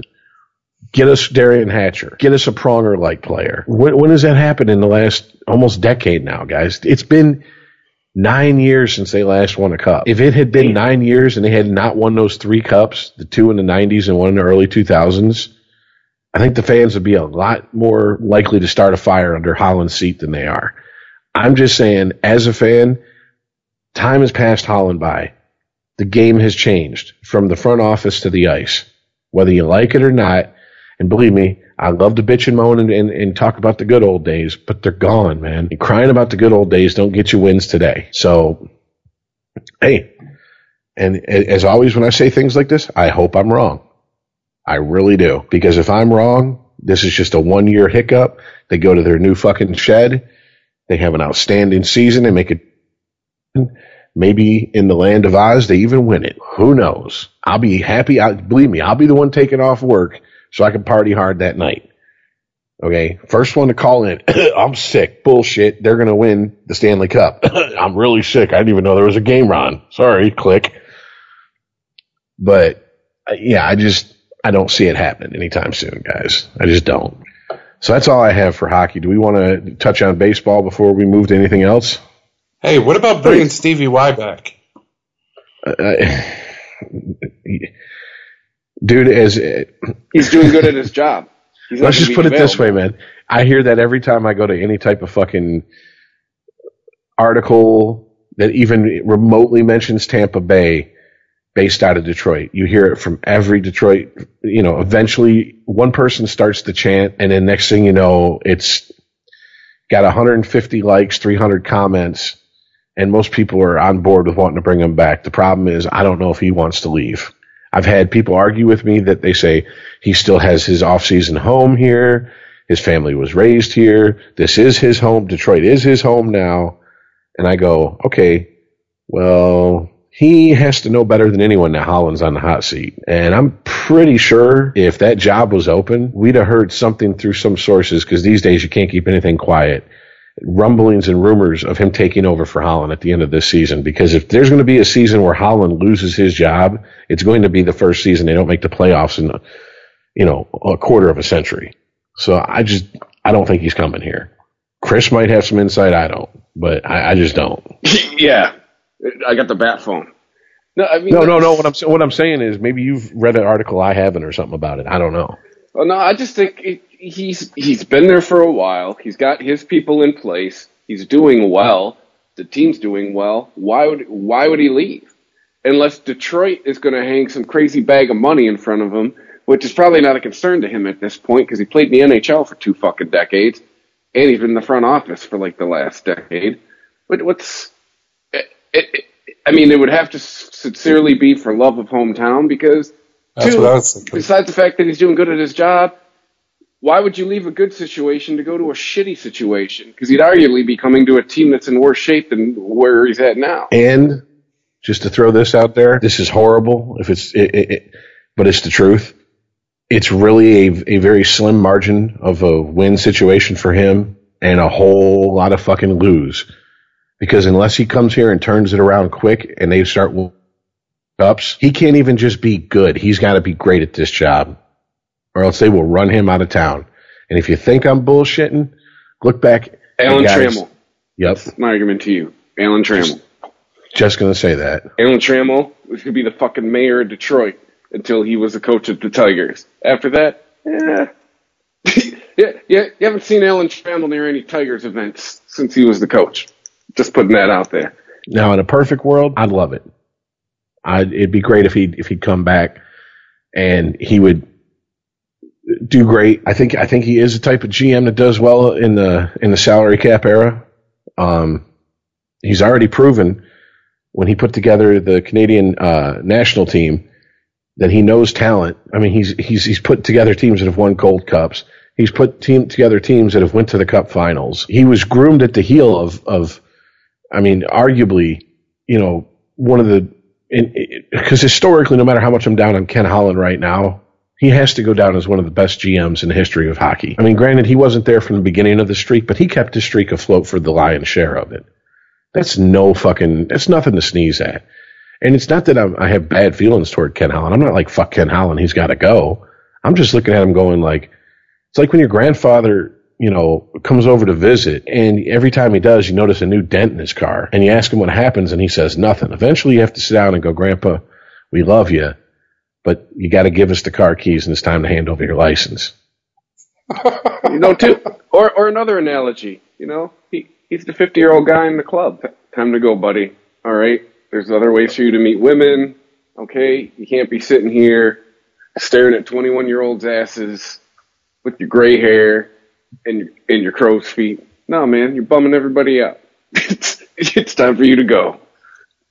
Yeah, fuck you. I still ain't leaving. Did we strike a nerve there? You want to arm wrestle? Shut up. Well, it's different if you work there. We're talking about the guy who still comes every Friday. Oh, I'm a holler at bitches. Dude, you're 52. He asks a bitch to dance, and he goes out there and does the shuffle. Starts doing the bump and shit. Do the hustle. Hey, you got Word Up by Cameo? That's my jam. I'd love to stay and dance and everything, but I need my oxygen. Hold on a minute. Yeah. No, don't bump me so hard, baby. Don't grind me so hard. You're busting the bag on my hip. Oh, shit. I gotta get away from the speaker. It's fucking with my pacemaker. So do we have anything on baseball, or we just is that the only thing I have on baseball? Glorious. The only thing I have on that is it's spring training. What the fuck with all the injuries? It's training. Hey man, that's why I wait till the day before the season kicks off to draft my team. All right, I am drafting my team on April 1st. All right, but it's what happens though too. This would have been they're separated from the boys. Those who worked out all season, all in the off season, are reaping their rewards. Those who didn't, hey, guess who's going to miss the first few weeks of the season if you make the team? I'm just saying, man, that's fucking retarded. You got people dying on the off season. They come back for spring training. They're injuring themselves. I'm like, it's just spring training. Calm down. Conditioning, man. If you're injuring yourself, isn't it the fault of conditioning? You did not do your due diligence in the off season. Well, no, you just give your body a chance to at least warm up. Don't come out rocking firing at the very start. Of course you're going to injure yourself, retard. I mean, that's just the case of wanting a longer summer vacation, ain't it? I was going to say, the cynic in me says that there's no reason to come out of the gate with the pedal on the floor. You know, it's fucking February still. I could see some validity to what you're saying. Yeah, the cynic in me has to wonder how many of these guys are like, look, man, I know my spot on the team is safe, and it's a fucking long-ass season as is. I don't need to be out here doing this shit. Hey, coach, my arm's a little sore, you know. My hamstring's stiff. I mean, Jesus Christ, Michael Strahan is the most famous case of it I can think of in recent years. He paid $250,000 in fines to skip out on training camp and went on to win the Super Bowl that season. Well, it's funny. I was also going to bring up the NFL as well. It's all the crazy, mysterious injuries that crop up in Week 17. You know, maybe kind of the same kind of deal. All right. Well, speaking of football, because we never seem to veer very far from it. It's because it's awesome. Couple interesting stories out of college football. Have you guys heard about this? My King Johnson. My King being his first name. I mean, props to his parents for the name. That's the first thing I thought. Like, Dad named you. Great job, Dad. Okay, about middle school. How can you make fun of this name? My King Johnson. Oh, God. Okay, name aside, because I feel like I could go on a Carlin-esque rant about the names of a lot of these players these days. Watch a Key and Peele skit about the college football players' names. That's all I'm going to say. That's about several of them, and they're hilarious. Yeah, it's like how we say that we feel like we're living an Onion article from 10 years ago right now when we talk about politics. I feel like we're living a Key and Peele skit when we talk about some of these guys that are signing. Anyways, besides the interesting name, first openly gay football player on a scholarship, and he's going to the Arizona Wildcats. Obviously not the first openly gay football in... I was going to ask, did Michael Sam come out in college?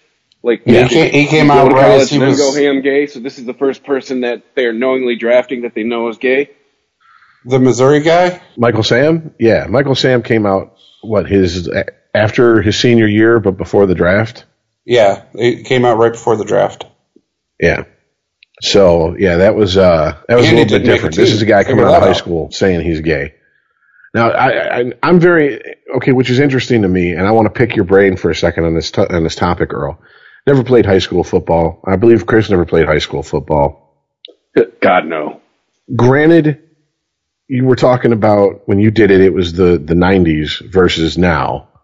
But try to put yourself in the mindset of players these days in high school. Do you think it makes that much of a difference that he's gay? In today's, no. Back then, yes. Well, that's what I said. I said you have to try to put yourself in the mindset of players these days. No, it doesn't make any difference that he's gay. None. I mean, because there will always be, and this is true, you know, racism and all of this shit. There will always be that one or two people that are just like, oh, you fucking faggot. But as a grand total, is in the whole scheme of things, no, it won't make a bit of difference that he's gay. If he does the job, he does the job. If he doesn't, then he doesn't. To give a damn who he's with when he's not doing it. Showers? No, Men don't look at men in the shower, bro. I don't know about you guys, but we didn't. Not straight men. That's my point. You don't think there's any? Well, now calm down, Chris, because now you're doing a thing here. You're thinking that gay men just look at every man in the shower and like, oh, I want some of that. No, that's not true. I'm not saying that. I'm saying you have someone who is attracted. It's like a girl showering in there. It's the way I'm looking. I'm not looking at it like gay dudes are constantly sizing everybody up. I'm looking at it as someone of the sex you are attracted to is showering with you. Okay, well, hold on a sec. Let me ask this question. Let me ask this question. Try to put it in a little bit of perspective.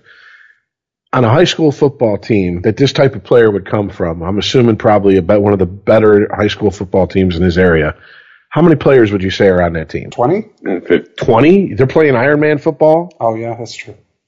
Well, yeah. That's not even fucking Ironman football. That's like... Hey, the team I coached had 20.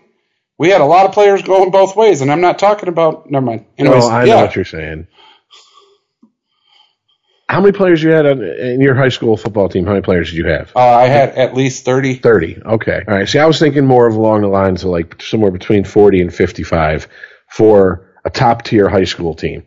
In other words, a team who knows that year in, year out, they're competing. A Friday Night Lights team.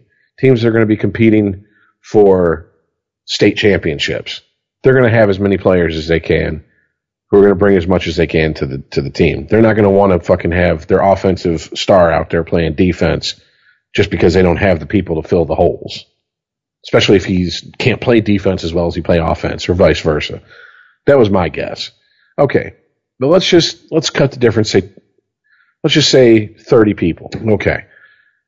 So minus him, there's 29 guys in that shower, in that locker room. There's him. The odds that he's going to find all of them repulsive, I'm going to say, are pretty slim. Because these are guys who, in theory, are at least in good shape. I was going to say, too, if you go by the statistics, there's 2 more other gay dudes in that locker room, too. They're just not saying anything yet.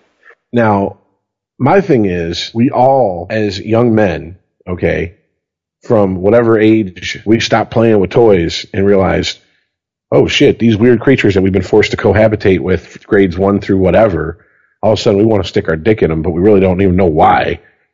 Okay, before we had our awakenings, all right? Once we had it, I didn't want to fuck every girl in school. But if you put 29 girls in a room with me, I guarantee you there'd be at least 1 or 2 I'm crushing on. That's what I'm getting at. Now, me personally, having spent a lot of my school years in Florida, for whatever reason, the area of Florida I was in, it wasn't unusual to have openly gay kids in high school. It just wasn't. And there was one, and yes, I have been hit on. And it made me uncomfortable, but it didn't make me want to get violent with the guy. It just put me in a position that I'm never in, because traditionally, as men, we are the pursuers of females. And it's the same way anytime a female's come up and laid it on heavy on me, I'm like, well, I'm not used to this. What do you mean I get to make the decision here? I'm usually the one begging. You know? So that's just where I'm coming from on this. To me, it wouldn't make a difference. If I'm on a winning team and one of my teammates is openly gay, I don't care if he was like, "Ooh, Rich, you big bear looking motherfucker, you." Yeah, I'm gonna run them cheeks. As long as he didn't come over and do anything about it, that's fine. Because to me, that's just shit talking. Because if I was a gay dude and I was openly gay and my teammates accepted it, I'd find the one dude who accepts it but he's uncomfortable with it, and I'd see how much more uncomfortable I can make him. Because that's part of being a guy, is busting balls and busting, fucking with each other. That leads me to a question I had too. It's been a theme of this podcast, I guess, too. Where is the line? Like, if there's going to be shit talking one way, can there be shit talking the other? Can there be guys, we're back to busting balls here. Can there be a guy that's be like, yeah, look at that shit. You love that shit. Can there be ball busting the other way? Or then do we now get into, now we're persecuting the gay person? If he was my friend, he better get used to it the other way. If I offended anybody in the shower, I am sorry. One of my managers I worked with at one of my last jobs was gay. I mean, open. There was no secret about it. And every once in a while, some customer would come in, and I'd notice at the corner of my eye him looking at that customer differently than he looked at 99.9% of the rest of the customers that walked in. And it meant the customer left. I'd be like, "You wanted a piece of that, didn't you?" And most of the time, he'd be like, "You damn right." I'm like, he's like, "No, I wanted the whole damn thing. I didn't want this. I'm a grown man." And I mean, case in point, to hit a little bit closer to home, when my little brother was up here visiting me, he's my little brother, but he's well into his 20s. He came in to work with me because I had to stop by and pick something up. And my buddy saw him from work and, introduced himself and everything. And to his credit, played it cool. And the next time I come into work, he's like, "Yo, your little brother, if he ain't gay and he ever decides he is, send him my way." I was like, damn. Hell. So I kept telling my little brother, I'm like, hey, if it doesn't work out with the females, I got a guy up here, man. He's willing to break you in and indoctrinate you to the lifestyle. Hey, I got a gay guy that wants to fuck you, just to let you know. No, but to answer your question, Rich, no, it's not going to matter that he's gay. He can make it an issue. If he starts looking at men in the shower and, making the moves, then it'll be an issue. But in today's society, it's very well accepted to be gay, openly gay, whatever, lesbian. That's like not so much for sports, but with the military. You can be openly gay in the military now, and nobody cares as long as when you have to pull that trigger, you fucking pull that trigger. And it's the same way in sports. It's the same way he's going to be treated on the field. As long as you make the play when you have to make the play, I don't give a fuck who you fuck. Seriously. Well, I mean, because that's basically what I was wondering. Because to me, it just don't care, gay, straight, whatever the fuck kind of sexuality that you found on the internet. That you found on the internet and you now are because you read something about it. I don't give a shit about none of that. What I give a shit about is, can you do your job that you're out here to do? And if the answer is yes, and as far as I'm concerned, let's go. If you're willing to walk into battle with me, then let's do it. Because I've known plenty of people who talk some big shit, and when it comes down to it, they ain't getting out of the car. They ain't stepping up and doing anything. I think back in the day, if you were openly gay, you'd probably take a shower by yourself, or mostly by yourself. Or get your ass whooped. I mean, let's not forget that. Let's be honest here, guys. This is what I was getting at with the comparing how many teammates he has. We all had to learn either because we were taught or because we watched and learned by example from other males. When you see a woman who's attractive, you don't act a fucking fool. Ideally, you don't act a fool. Okay? You look at her, and it's a good looking woman, but you don't sit there and stare at her like the creep. You know what I'm saying? Watching girls try on shoes at the food mart. Just sitting there and drinking his coffee, just staring. You don't do that. And that knows no boundaries as far as sexual orientation. If you're a pig and you're gay, you'd have been a pig if you were straight. You're just a pig. We all know pig guys. Guys who are creeps. The variable I'll throw in this situation, though, Rich, is let's toss you in a room with 29 other naked girls at 15 or 16 and see how that goes. That's what I was getting at. I like playing devil's advocate. Look, if I, as picky as I am, I'm going to find 2 or 3 that I find attractive. The unfortunate part is you can't deny your eye's going to find a nipple. Your eye, you may look at a titty or a vagina or two while that's going on. Well, look, I never played high school sports, but taking gym and shit like that, I've had to shower with other guys. You may not be checking out other guys, but you are aware that motherfuckers are naked. And then there's the weird guys who are very comfortable being naked in the locker room. Yeah, they turn into the naked asshole at the gym. Yeah, we all know that guy. Like you I think with his nuts hanging out. They're like, I air dry. I don't know. Get the towel away from me. Like, dude, seriously? And I think the first time you take a shower with a bunch of guys, you fully adopt the thing Rich said. We are all not created equal. Yeah. And you at least for me, and you also just have this running thought in your head: please don't get a boner. Please don't get a boner. Please don't get a boner. Because we had that one guy who got a boner. Wasn't me. Thank fucking God. But that's all they talked about for the rest of the fucking year. Well, I mean, even in gym class, you got the guy who, you always got the one guy who's just strange. I'm not saying like gay. I'm just saying he's just strange. And it's like when you're a little kid and you go to the bathroom and he's the kid at the little kid urinal with his pants around his ankles taking a piss. And you're like, what the fuck are you doing, Butters? Pull your pants up, You got the guy who maybe like cleans himself a little too aggressively, and you're like, do you need a moment over there? You want some alone time? Like close the curtain for fuck's sake. Yeah, exactly. Face the wall when you do that shit, man. There's an accidental discharge. I don't want to be caught in that crossfire. What do we say when I was a kid? More than 2 shakes, you're playing with it. Yeah. Or as Gunny Dispro used to say, anything more than 2 shakes is pleasure, ladies, and we're not in that business. Hurry it up. Like, hi, Gunny. So now that we've cleared out the question that was in my mind, obviously, Earl, I'm going to make an assumption here. If I'm wrong, feel free to correct me. If you don't think he had that much of a hard time in high school these days being openly gay, then you probably think he's not going to have that much of a hard time in college. Or will he have more of a hard time because of the size of the team and they're pulling from all over the country? I think colleges are the home of safe spaces now, man. Yeah, I think he would have a less hard time in colleges, and not just safe spaces, but look at Baylor and all of the sexual assaults that are going on there, and how it's massively broadcast throughout, the world media. But not just that, Baylor in and of itself is trying to avoid sanctions that would stop them from competing.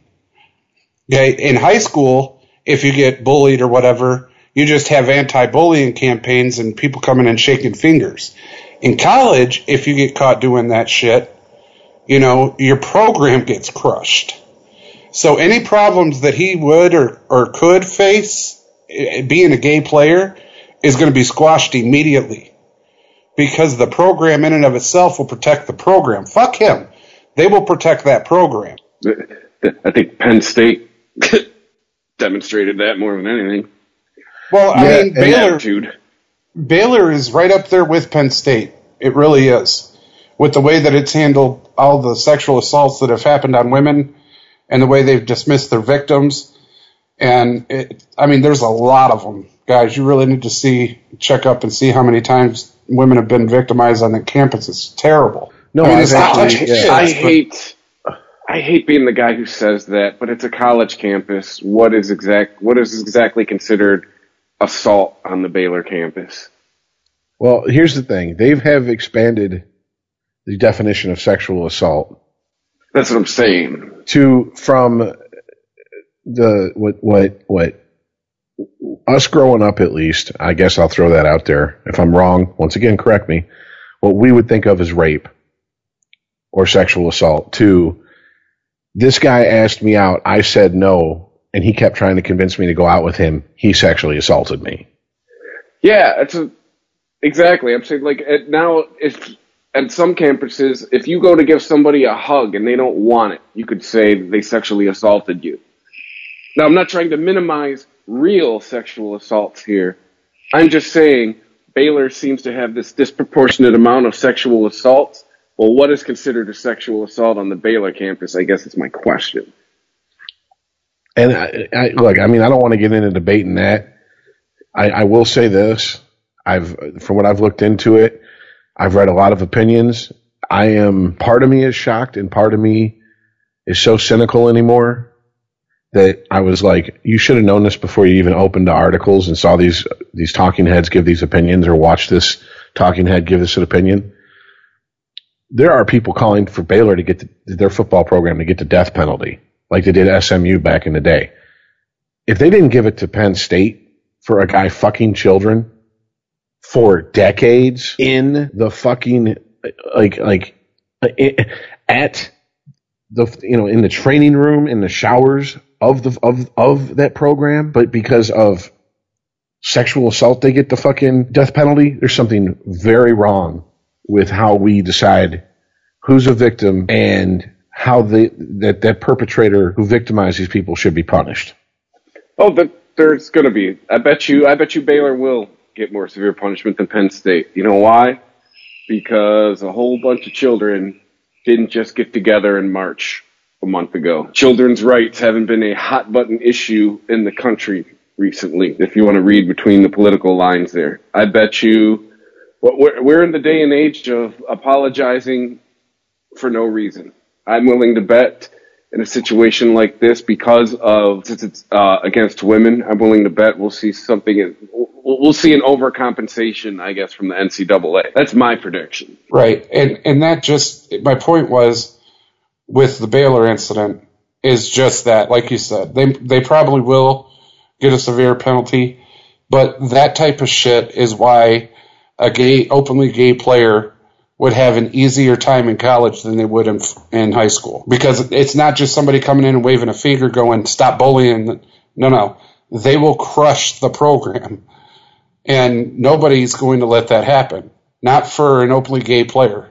No fucking way. I can't not agree with you there, Earl. It's you put things on a college campus now, all bets are off as far as political correctness, things of that nature. College campuses have become their own. I don't want to say. I'm trying to think of the proper word.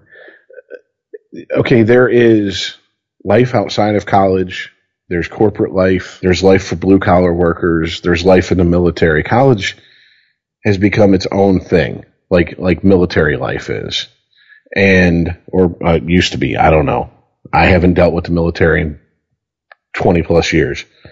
And they are the least tolerant of any of the things I just described. And I can't see any school willing to basically try to be the one that bucks that trend. So I think, if Johnson goes into the Wildcats locker room and there's some fucking hillbilly or some ghetto guy and they're like, fucking faggot, I think they're going to nip that shit in the bud quick, fast, and in a hurry. Well, he's going to where? Missouri, right? No. Is he going to Arizona? Have I been saying it wrong? Yeah. University of Arizona. Oh. Well, went to Tempe High School. There's a chance that could happen. Arizona's becoming has the West's reputation. Its reputation as the West version of Florida. So we are talking about the last state that did hold out on Martin Luther King Day. There's a chance he could run into it, but we'll see. Well, I guess the other, I don't know how big of a story it is nationally. It's made a couple waves here locally because of the school involved, is a player at MSU who, Chris, do you know the details enough to speak on it? I know he was a white football player. His girlfriend cheated on him with a black football player. He sent her a text message which used the N-word, and then she put him on blast on social media. And he released a statement the other day saying that, him and Coach D'Antonio have come to the decision that he is going to transfer for his last year of NCAA eligibility. Okay. So he was calling that's the Cliff Notes version right there. He was calling his fellow football player the N-word. Yes. Okay. No, he was calling the guy that fucked his girlfriend the N-word. Well, hold on a second. I thought he called the girl the N-word. So no, he called the guy who fucked his old lady. That's what he called her or him. Okay. What were your thoughts when you heard that story? Because I have some very, very clear thoughts on it. But I'll let you go first. I mean, things are said in the heat of anger.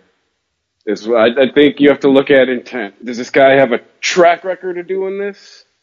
If so, then sure. But if this is an isolated incident, I think he's obviously angry. Someone fucked his girl, and he went for the easiest route of path of least resistance. He went for the easiest thing to pick on, I guess.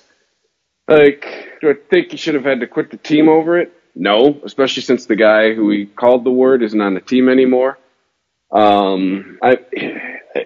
Is he not on the team due to this incident? It's a gray area, man. Chris, do you know if he's not on the team due to this incident? The other guy, I just think he's done with his eligibility. Okay. What about you, Earl? It's not going to matter where that kid plays. And once again, we're talking about today's society. You get put on blast for calling somebody the N-word. There's going to be black people anywhere you go. And you know what? I'm with Chris also. So he used the fucking word. I mean, there's been a lot of sit out a game next season. Maybe you're suspended a couple games. It's more of a cohesive team mentality type thing, I believe in. It's not so much that, hey, you said the word nigger and we can't have that, so you got to go. I think it's more a accountability team, cohesiveness. And he's not going to have it at Michigan State because he used the N-word. And and that's just my point, is anywhere he's going to go is going to have black people, and they're all going to know he said it, and number one. So that doesn't matter. Number two, no teammate, quote unquote, of mine would ever fuck my woman. Now, an N-word would do it in a heartbeat. My question is, though, too, is I'm not trying to minimize or condone that he used the word, but are we not allowed to get angry anymore? Is in the age where everybody's the same? Are we just even temper the whole time? No emotion anymore? You can't show emotion? You can't get angry about anything? I'd say on the list of things to get angry about for most people, this is near the fucking top, man or woman. No, you could get angry, Chris. You just can't use a racial slur. I think, and I know I'm not the only one to think this, because I've heard it on at least one other podcast, and I've read it in a few articles about this subject. Excuse me. If he'd have actually walked in, I don't know the circumstances, under the circumstances which he found out, but let's say he caught him in the act. If he'd have just beat the guy's ass, he'd still be on the team. Yeah.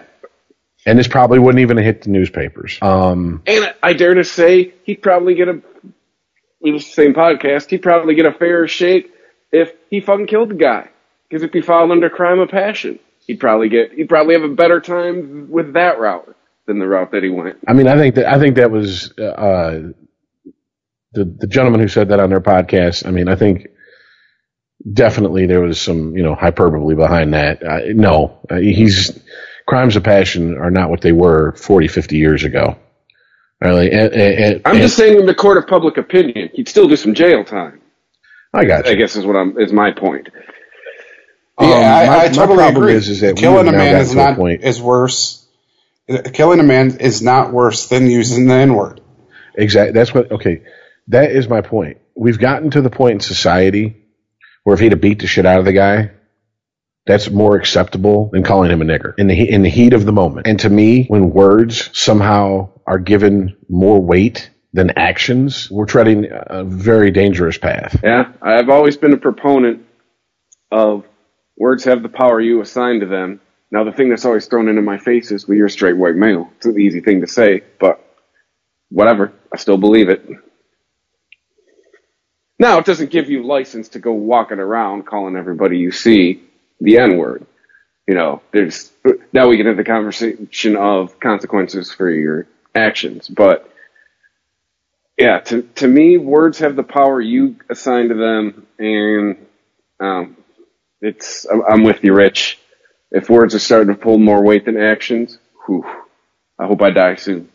Just the fact that when we talk about this, and this is, okay, look, when we talk about this story, the fact that we use the N-word, and the fact that you have grown people doing reports on this story, talking like they're little children who go, ooh, I'm mad as HE double hockey sticks. Okay, that we can't have a adult conversation and use a direct quote because, well, I mean, we have obviously, but what I'm saying is we feel as a society that we have to, we can't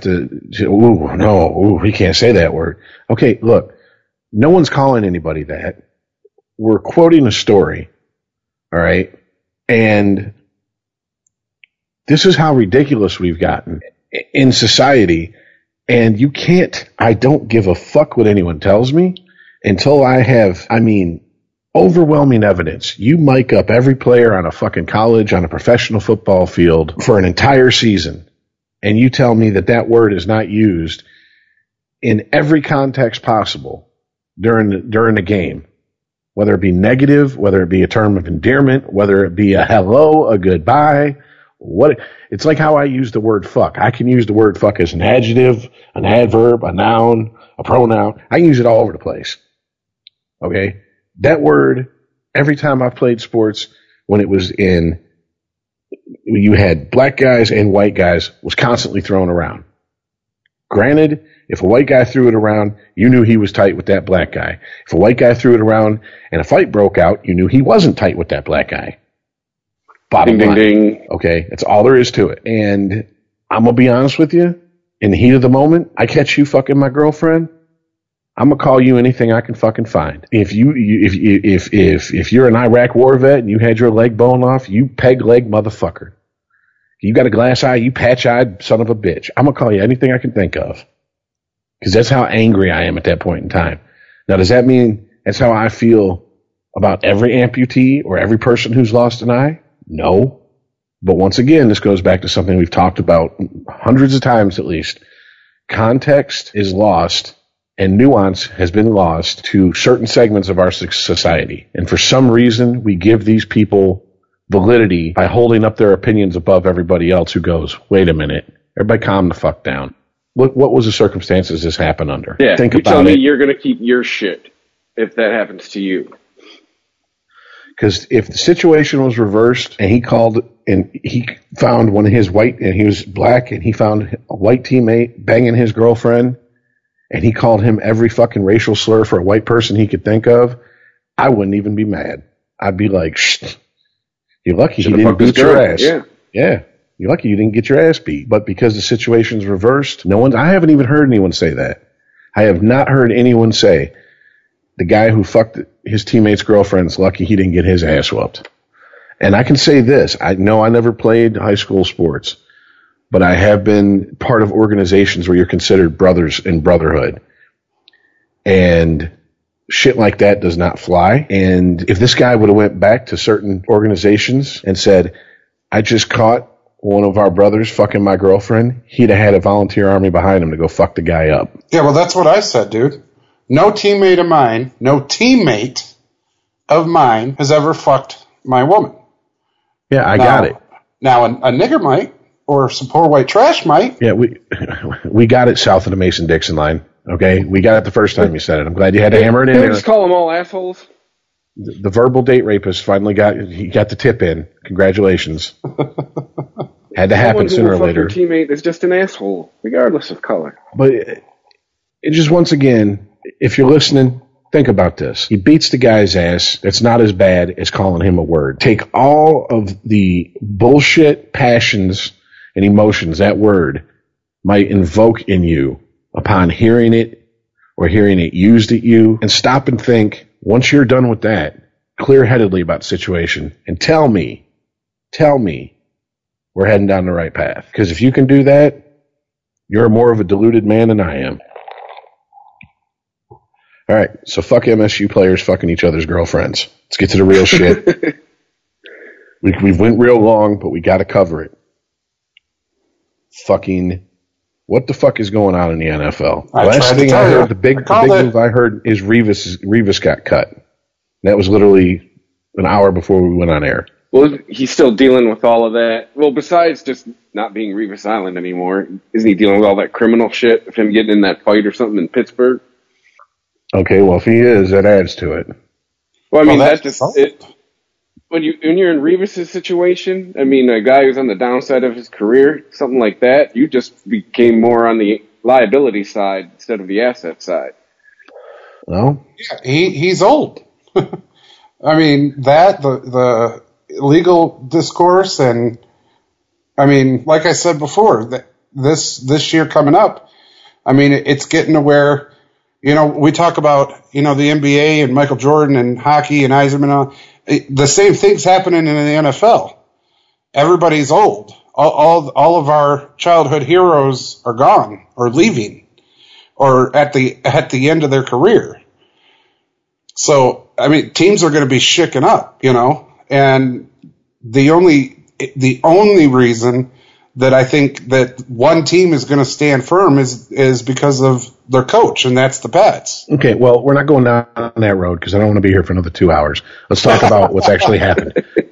You can trust me, Earl. That big ass wide mouth of yours does not need Pat cock in it tonight. Okay, you 1 week without fucking slurping down some fucking jism, you'll be good. Okay. Anyways, next big story: Adrian Peterson, not signed, did not get signed, and was he basically let go, cut? Am I correct? Yeah, they didn't pick up his option. Well, he hasn't been cut yet, but okay, they didn't pick up his option, which means welcome to free agency AP. But then I hear literally 2 hours after that story broke, I read 3 stories, 2 from ESPN, 1 from Fox Sports, saying that the Vikings are saying it's not outside of the realm of possibility of him staying with them. Yeah, the door's open. AP put it as the door's open. We'll see what happens, but I'm going to explore my other options in the meantime. Please, Detroit Lions, don't pick up that phone. Do not. Well, that's what I told. Don't do what the Lions do in this situation. Please. All right? Downside of his career, injury prone the last few years. I mean, he's got, at this point he's probably being fitted for a Lions jersey, but I'm pleading with you, Detroit Lions, if you can hear me, don't pick up that phone for Adrian Peterson. Please. Yeah, well, him and Jamal Charles both are free agents. I'm willing to bet one of them are coming to Detroit. Well, one of the excuse me, interesting articles I read right before we went on was Jerry Jones threw his hat in the AP ring and said he wants him to team up with Ezekiel. If you're Adrian Peterson and you have a chance to stay in Minnesota or go with which is a team that are you going to say they're contenders at this point? No.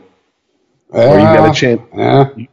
Or you got a chance to go join an up and coming team with the Cowboys? Which one do you fucking pick? If I'm Adrian Peterson's age, I go with my better chance for a ring. Quite honestly, if I have his knees and his ACL or whatever the fuck keeps getting injured on him, I go with the better. I'd rather get a ring on a bench than retire with the team that drafted me. Do that whole thing. I mean, like Rich, you said it a million times, but you Dan Marino would trade all them stats for a ring. I mean, if he could keep the money and if he could have won the ring in his rookie year when he went to the bowl and kept the money he made through his career, I'm pretty sure he'd have been like, fuck these stats. I'd take, the ring and the money. You can have the records. They're going to be broke one way or the other sometime. I don't know. If I'm Adrian Peterson, yeah, I'm with you, Chris. I'm going where I think I have a better chance to win. On top of that, Denver needs a running back. Well, here's the deal. If he goes to Dallas, they don't, but they do. If he goes to Dallas, he's not the guy. That's a plus in my book for him. Because he is the guy. Keeps him healthy. Exactly. He is the guy in Minnesota, and his days of being the man, being able to be the man, I think are over with. Now it's just how self-aware is he? Is he aware of that? Or is he one of these players who thinks, no, I'm Superman. I mean, he doesn't play for any teams that I follow closely. I don't know his history in the media. Seems like he comes off like a very set in his ways type guy, AKA I'm going to beat my kid with a switch like it's 1950 and it's cool. But, I mean, outside of that, I don't know much about the guy's personality. But if I'm looking at the talent, he has to see the fucking end of the tunnel coming. He has to see the light at the end of the tunnel, at the very least. I think Dallas would be a better fit for him than Minnesota. I think Darren McFadden would disagree with you vehemently, but I hear you. But there's so many teams that need a running back. I mean, the world is his oyster. I mean, fuck, he could go to New England. Think about that. You don't think Belichick would Yikes. upgrade to AP from Blunt in a heartbeat? Well, Blunt's running an all-out campaign to stay in New England. I mean, he's doing a media blitz. He's done everything but basically line up the Red Sox at home plate and blow them like a circus seal to prove how much he loves the Boston and New England area. So he is the Super Bowl hero too. I mean, at this point, he knows, I think, what we all know, and we've talked about endlessly, and any football fan knows, is that no player, except for maybe Tom Brady at this point, is bigger than that team. And you can even make an argument that if Tom Brady showed his ass, eventually, if he did it enough, he'd wear out his welcome and they'd show him the door one way or the other. It happens. So, he knows he wants to stay on a contender. And so he's making that media push. He's basically trying to negotiate a contract through the media, which I don't know if that's going to fly with that organization because they don't seem like the type who want their fucking dirty laundry out for everybody to see. Excuse me. Not dirty laundry. Laundry, period. Clean or dirty. And if you look at AP's division, he could pretty much go to any team any team would be Detroit or Green Bay. Chicago is all set at running back with Jordan Howard. I mean, they got their heir to Matt Forte. I mean, he could go to the division. This is Rappin' Forte. Sorry. What's that? Masterpiece song pops in my mind. Who's this? This is Rappin' Forte. Who this? Yeah, who this? Oh, this Pete. Make him say, ain't no motherfucking Pete. Sorry. But he could go, I mean, so many teams need a running game, as we saw this football season. Man, he could go fucking anywhere at this point. What do you think, Earl? Where do you think is his best place to land? Not just out of Minnesota and the Cowboys either. Unfortunately, I think the Lions is the best place for him to land. It'll depend on what he values. Does he value the ring? Did we expect anything less, Rich? Did we? No, I'm serious. I'm waiting. It depends on what he the Homer card values. Does he want the ring, or does he want the money? Because it is the end of his career. Detroit will give him the money, won't give him the ring. You know, Dallas might give him the ring, but won't give him the money because they don't need him.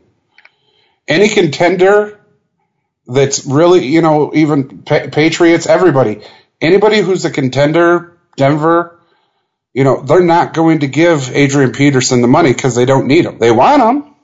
They'll use him, but they don't need him. Denver needs him. Did you see their running game this year? They need him. I don't know, yeah, but man. Can he hold Anderson's up all season to being the number one guy in Denver? He doesn't have to be. What's that? Number one running back? Yes, he does. In front of him? I think so. I think that just kind of stumbled on to where he needs to go. He needs to go to somewhere where he's got protection, somewhere that can clear the lanes for him, somewhere that can keep him from getting his shit blown out. If he goes to Denver and Denver pays for him and they overpay by 1 cent and he's not the number one running back, he's not the featured back on that team, there will be hell to pay in Denver as far as the fans and the media goes. Guys, C.J. Anderson is no slouch. Yeah, but Denver was running back by committee all last year. Anderson didn't have the job lined up till near the end of the season. I mean, you're right, he's no slouch, but I think old Adrian Peterson is still better than C.J. Anderson. No, I think they're all set at running back, guys. Seriously. They need a quarterback like Woe. That was C.J. Anderson's problem because players could scheme for him because their quarterback situation was horrendous. Well, we know one quarterback who's not going to Denver, and that's Garoppolo. Sorry about your luck, buddy. What did Cleveland, a 12th overall pick? That's what I heard. A 12th overall pick. How many times have we sat here, not just us, but talked about other sports commentators and said he's not worth a first-round pick? And what the fuck did New England get for him? A 12th overall pick. You have to be shit for you right there. Did the GM of New England, the minute that he looked at the caller ID and saw it was Cleveland Browns calling, how hard do you think his dick was? Because he pretty much had to know, I'm going to get whatever I want right here. And the question is, too, does Garoppolo start? Because McCown's done in Cleveland. RG3's still injured, right? Is this where Garoppolo finally gets forever going to be gig? injured? Oh, who else can they throw in there? Unless the last scuttlebutt I heard out of Cleveland was that they're not picking a quarterback with their first-round pick, and that was before they traded for Garoppolo. I read an article today that Johnny Manziel says he's getting his shit together. All right. Okay, well, does Cleveland still hold the rights to his contract? I don't know. I'm just being a smart ass. Okay. And Tim Couch is going to be his backup. Speaking of Tim, did you see Tim Tebow hit like 4 home runs or some shit the other day? Yeah, speaking of PEDs, 4 out of thanks, 5 Tim. pitches or something? Well, hold on. We're on football. Yes. And as much as Tebow would like us to be talking about football and him, football related, his career is well over unless he's going to go back to commentating.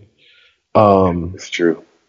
And not fucking women. Well, I don't know. He could come back to football. Have you seen the fucking size of that man? PED using motherfucker. Well, good. Then you know what? Hey, you can go fucking be a running back for fucking Denver. What do you want us to say? He ain't coming back to quarterback. That ship's done sailed. Either he's going to play tight end or he's going to play fullback. Something. That's but speaking of quarterbacks, Kirk Cousins got a franchise tag again. Second time in a row ever for a quarterback.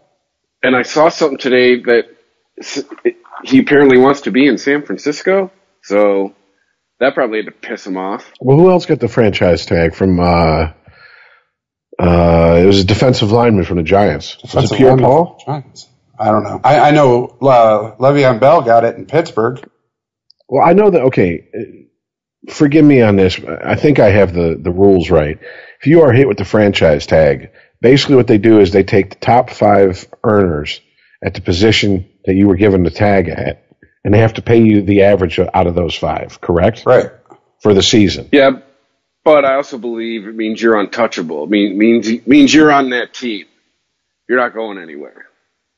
Which, if you're trying to get to free agency and exercise your options, it can fuck you over. Oh, no, definitely. Which means you can't put yourself on the market.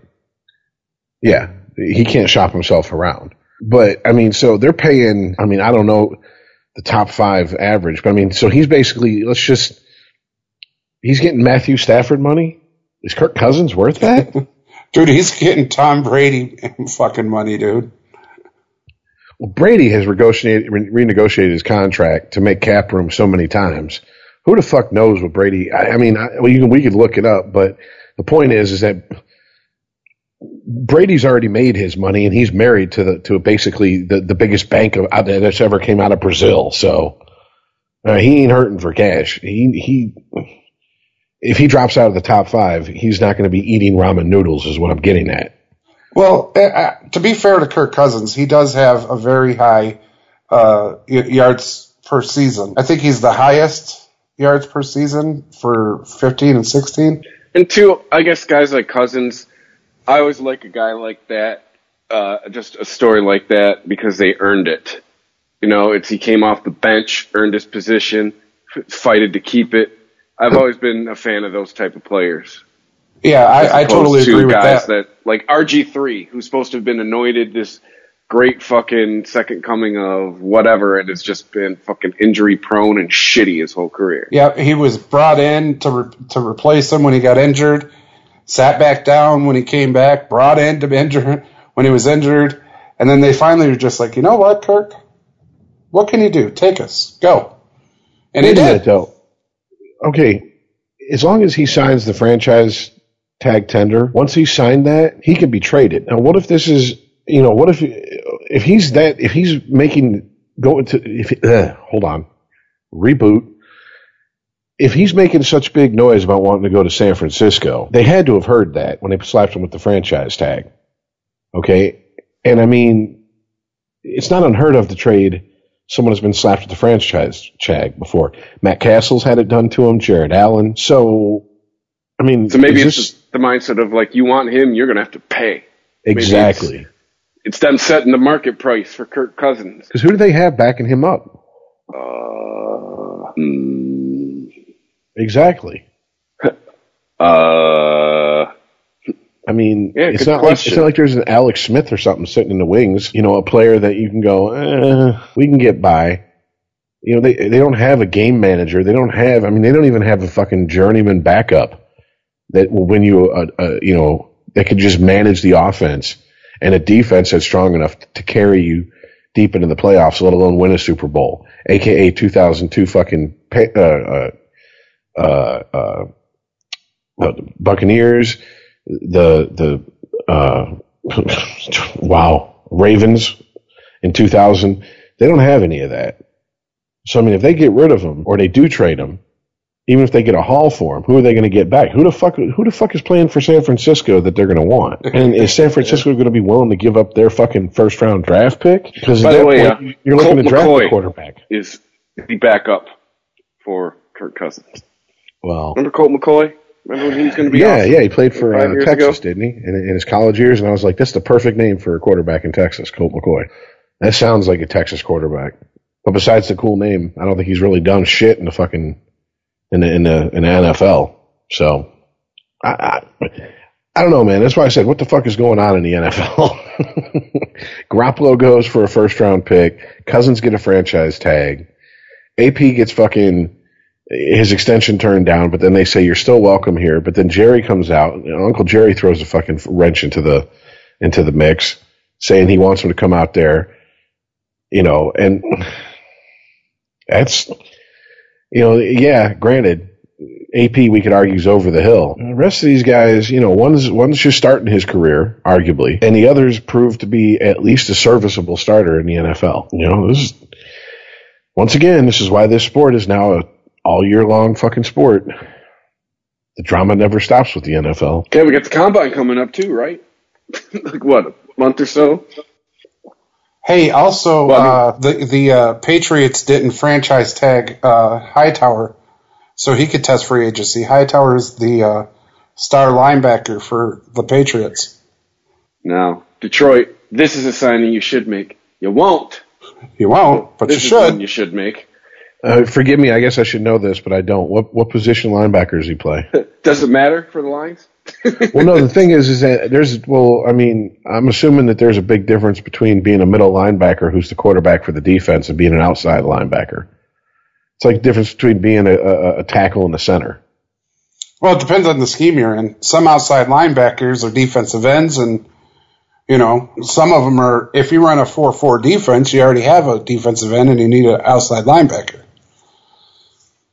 If you run a 6-2, you need 2 inside linebackers and no outside linebackers. So, yeah, but I think I just either read it or heard it on ESPN that the trend in the NFL at this point is that most of the time, percentage-wise, no matter the team, they're in a nickel fucking formation on defense anymore. So that's some variation of a 4-3 or a 3-4 with a fucking extra defensive back. So, I mean, if you're running, that would be 5 defensive backs, right? So that means you're going to have to cut down on a linebacker unless you want to cut down on a defensive lineman. I'm just wondering because didn't Whitehead come out as like, the shocking, oh my God, standout player on defense for the Lions this year? What are they going to do with him?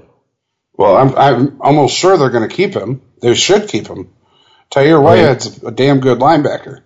So but you also have Andre Levy.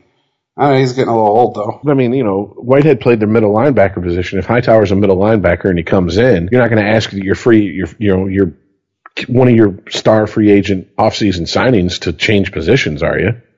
No, you would ask Whitehead to go to outside linebacker. And I mean, my question is he as serviceable as an outside linebacker as he is as the middle linebacker? Oh, definitely. Definitely. Okay. I mean, I know that was your position when you played, so I'm not even going to argue about, that. You probably see the game completely different because you played that position, so, I actually played defensive tackle, my friend. Wait a minute, I thought you were a linebacker. I was a defensive tackle. I was a Warren Sapp motherfucker. Jesus Christ. All right. But that being said, I do see it different. With linebackers inside and out, they're one and the same. The middle linebacker drops into coverage, more. They have a bigger zone to cover than an outside linebacker does. An outside linebacker would have to cover a route, like a tight end route, and Whitehead is more than capable of doing something like that.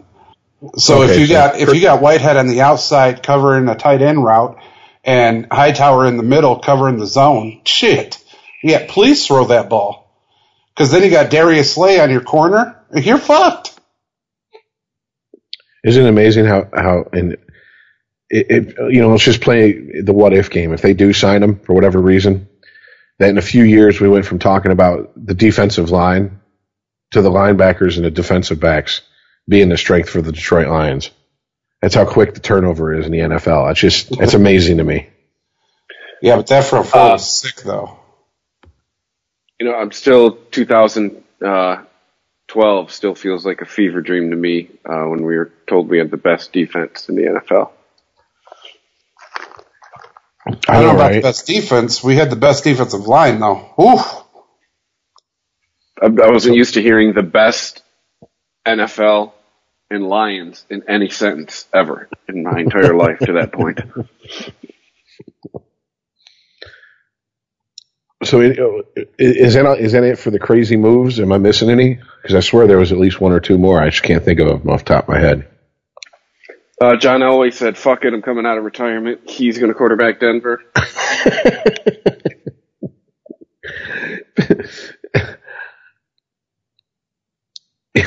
Okay, just as a joke here, you hear that, or you hear that fucking Peyton Manning's going to come back. Which one is more likely?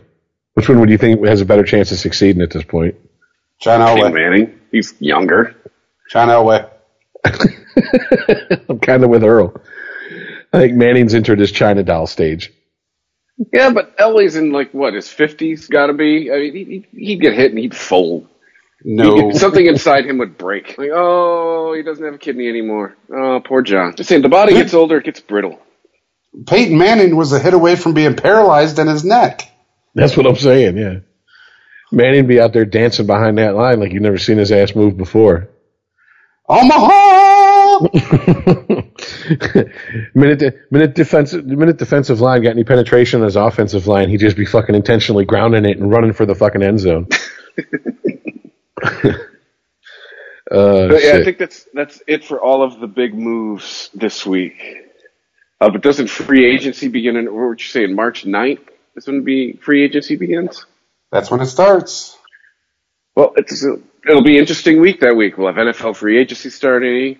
We'll be filling out our brackets because we're getting close to that time too. Which, it's the only time of year worth paying attention to college basketball, in my opinion. I'm just going to say this and get this out of the way right now. So when we actually do fill out our brackets, we don't have to keep harping on it. I never filled one out before, never cared to, still don't care to, but I guess I got to do it because of the nature of the show. So I expect to completely tank. If I get anything right, I'll be happy. Just want to throw that out there. Dude, the last 3, I have no idea what's going on in college basketball until someone hands me a bracket. The last 3 or 4 years, I've picked a bracket, and I think I've made money every year but one. And 1 year, I won the whole damn thing. So I go with history and legacy when I make my picks compared to how things are going right now. But that's kind of like like the chick at the office who picks the Super Bowl or some shit like that. Kind of like that mentality. That's what I'm almost to the point where I want to flip a coin and decide whether I'm going to go the Lisa Simpson route, which animal or mascot would beat up which mascot and pick them, or go the girlfriend route and pick what uniforms are like better than the other one. Like, hey, it says here you got Rutgers winning it all. How'd that happen? I like the colors. What I've learned with basketball, just pick Kentucky, Duke, UConn, and Indiana. North Carolina. Or North Carolina is your Final Four, and you're generally you'll be good. But those are just programs too. They just traditionally always have good basketball programs. 1 year I picked Kentucky and they won out of nowhere. People were talking shit. I'm like, whatever, bitch. Pay me. I won. I picked Kentucky. You didn't. I do want to say that Eric Berry got signed to a 6-year deal with the Chiefs for $78 million. So he's retiring a Chief. Yeah, but he's got a story that warms my heart. He beat cancer and came back and still played. And now making $13 million a year. That's definitely a punctuation on the end of that sentence. I'm telling you what. Man. Beat cancer, getting paid. How's your life going? The Eric Berry story. It's the title of his memoir. I'm going to send it to him. Beating cancer, getting paid. Well, Livestrong doesn't have what's-his-face anymore, so they are looking for a new face, right? He could totally head up that charity. What did we learn, Lance Armstrong? Don't cheat. And at least if you're going to cheat when you get caught, admit it and be contrite in your apology. Don't keep saying, wasn't me. The Shaggy defense doesn't work in real life. That's a song. Wasn't true when you say mean your apology. Tiger Woods, I'm looking at you. You did not mean your apology. Tiger Woods' apology should have been read, sorry I got caught. That could have been all of Tiger Woods' apology, because that's pretty much what it said. every guy was watching that going, just say you're sorry that a whole new world of ass opened up to you. Just say that. Just, because every guy was like, of course he fucked everything that moved. Dude was fucking Waffle House waitresses to porn stars to New York socialites. Basically, he couldn't say no. Well, yeah, I'm with you, Rich. I would like a guy to get up there one time and be like, listen, I'm rich, I'm famous. Dude, I get up to go to the fucking bathroom and it's being thrown at me all hours of the day. What the fuck would you do? Exactly. So you're saying don't put him in the shower? Is that what you're saying? See, yeah. Yeah. He couldn't control himself. I'll shower with a football team full of gay guys before I shower with fucking Tiger Woods. What's that old Eddie Murphy joke? He fucks anything that moves. He comes to my house, the fish stop swimming. There you go. It's a good note to end the show on, guys. Another 3-hour one. But thanks everybody who's listened, who's downloaded. A year later, almost a year later, we're still every month. Bigger than the last month, bigger than the last month. It means you're listening, you're telling people, and you're coming back, and you're keeping listening. All right? So, thank you for that. We're available on iTunes. At ChristopherMedia.net is really just where you should go, because you can subscribe on iTunes or Android there. You can share it on all your favorite social media platforms that way. And, too, you can check out the older shows. All right? Maybe you just found us. Maybe this is your first episode. We can go back. You start at show 1, and you can listen to us talk out of our asses for 37 shows before this one. All right? Thanks, everybody who's listened, and we'll catch you next. Oh, wait. Social media, at Sporgy Podcast on Twitter, at Sporgy_podcast on Instagram. You can email the show, Sporgy at ChristopherMedia.net. Maybe you disagree with some of our opinions. This episode might have happened. Just saying. But thanks everybody who's listened, and we'll see you next week. All right, later, guys. Peace out, yeah. If you like this show, please tell a friend. Please follow us on Twitter and like and share us on Facebook by searching for Christopher Media. You can subscribe to all ChristopherMedia.net shows for free on ChristopherMedia.net. Please make sure to rate and comment on all your favorite Christopher Media shows. Thank you in advance for supporting Christopher Media by clicking on the PayPal button and by clicking through to all the sponsors who support ChristopherMedia.net. Thank you for visiting ChristopherMedia.net, and thank you for listening. Thank you for visiting ChristopherMedia.net.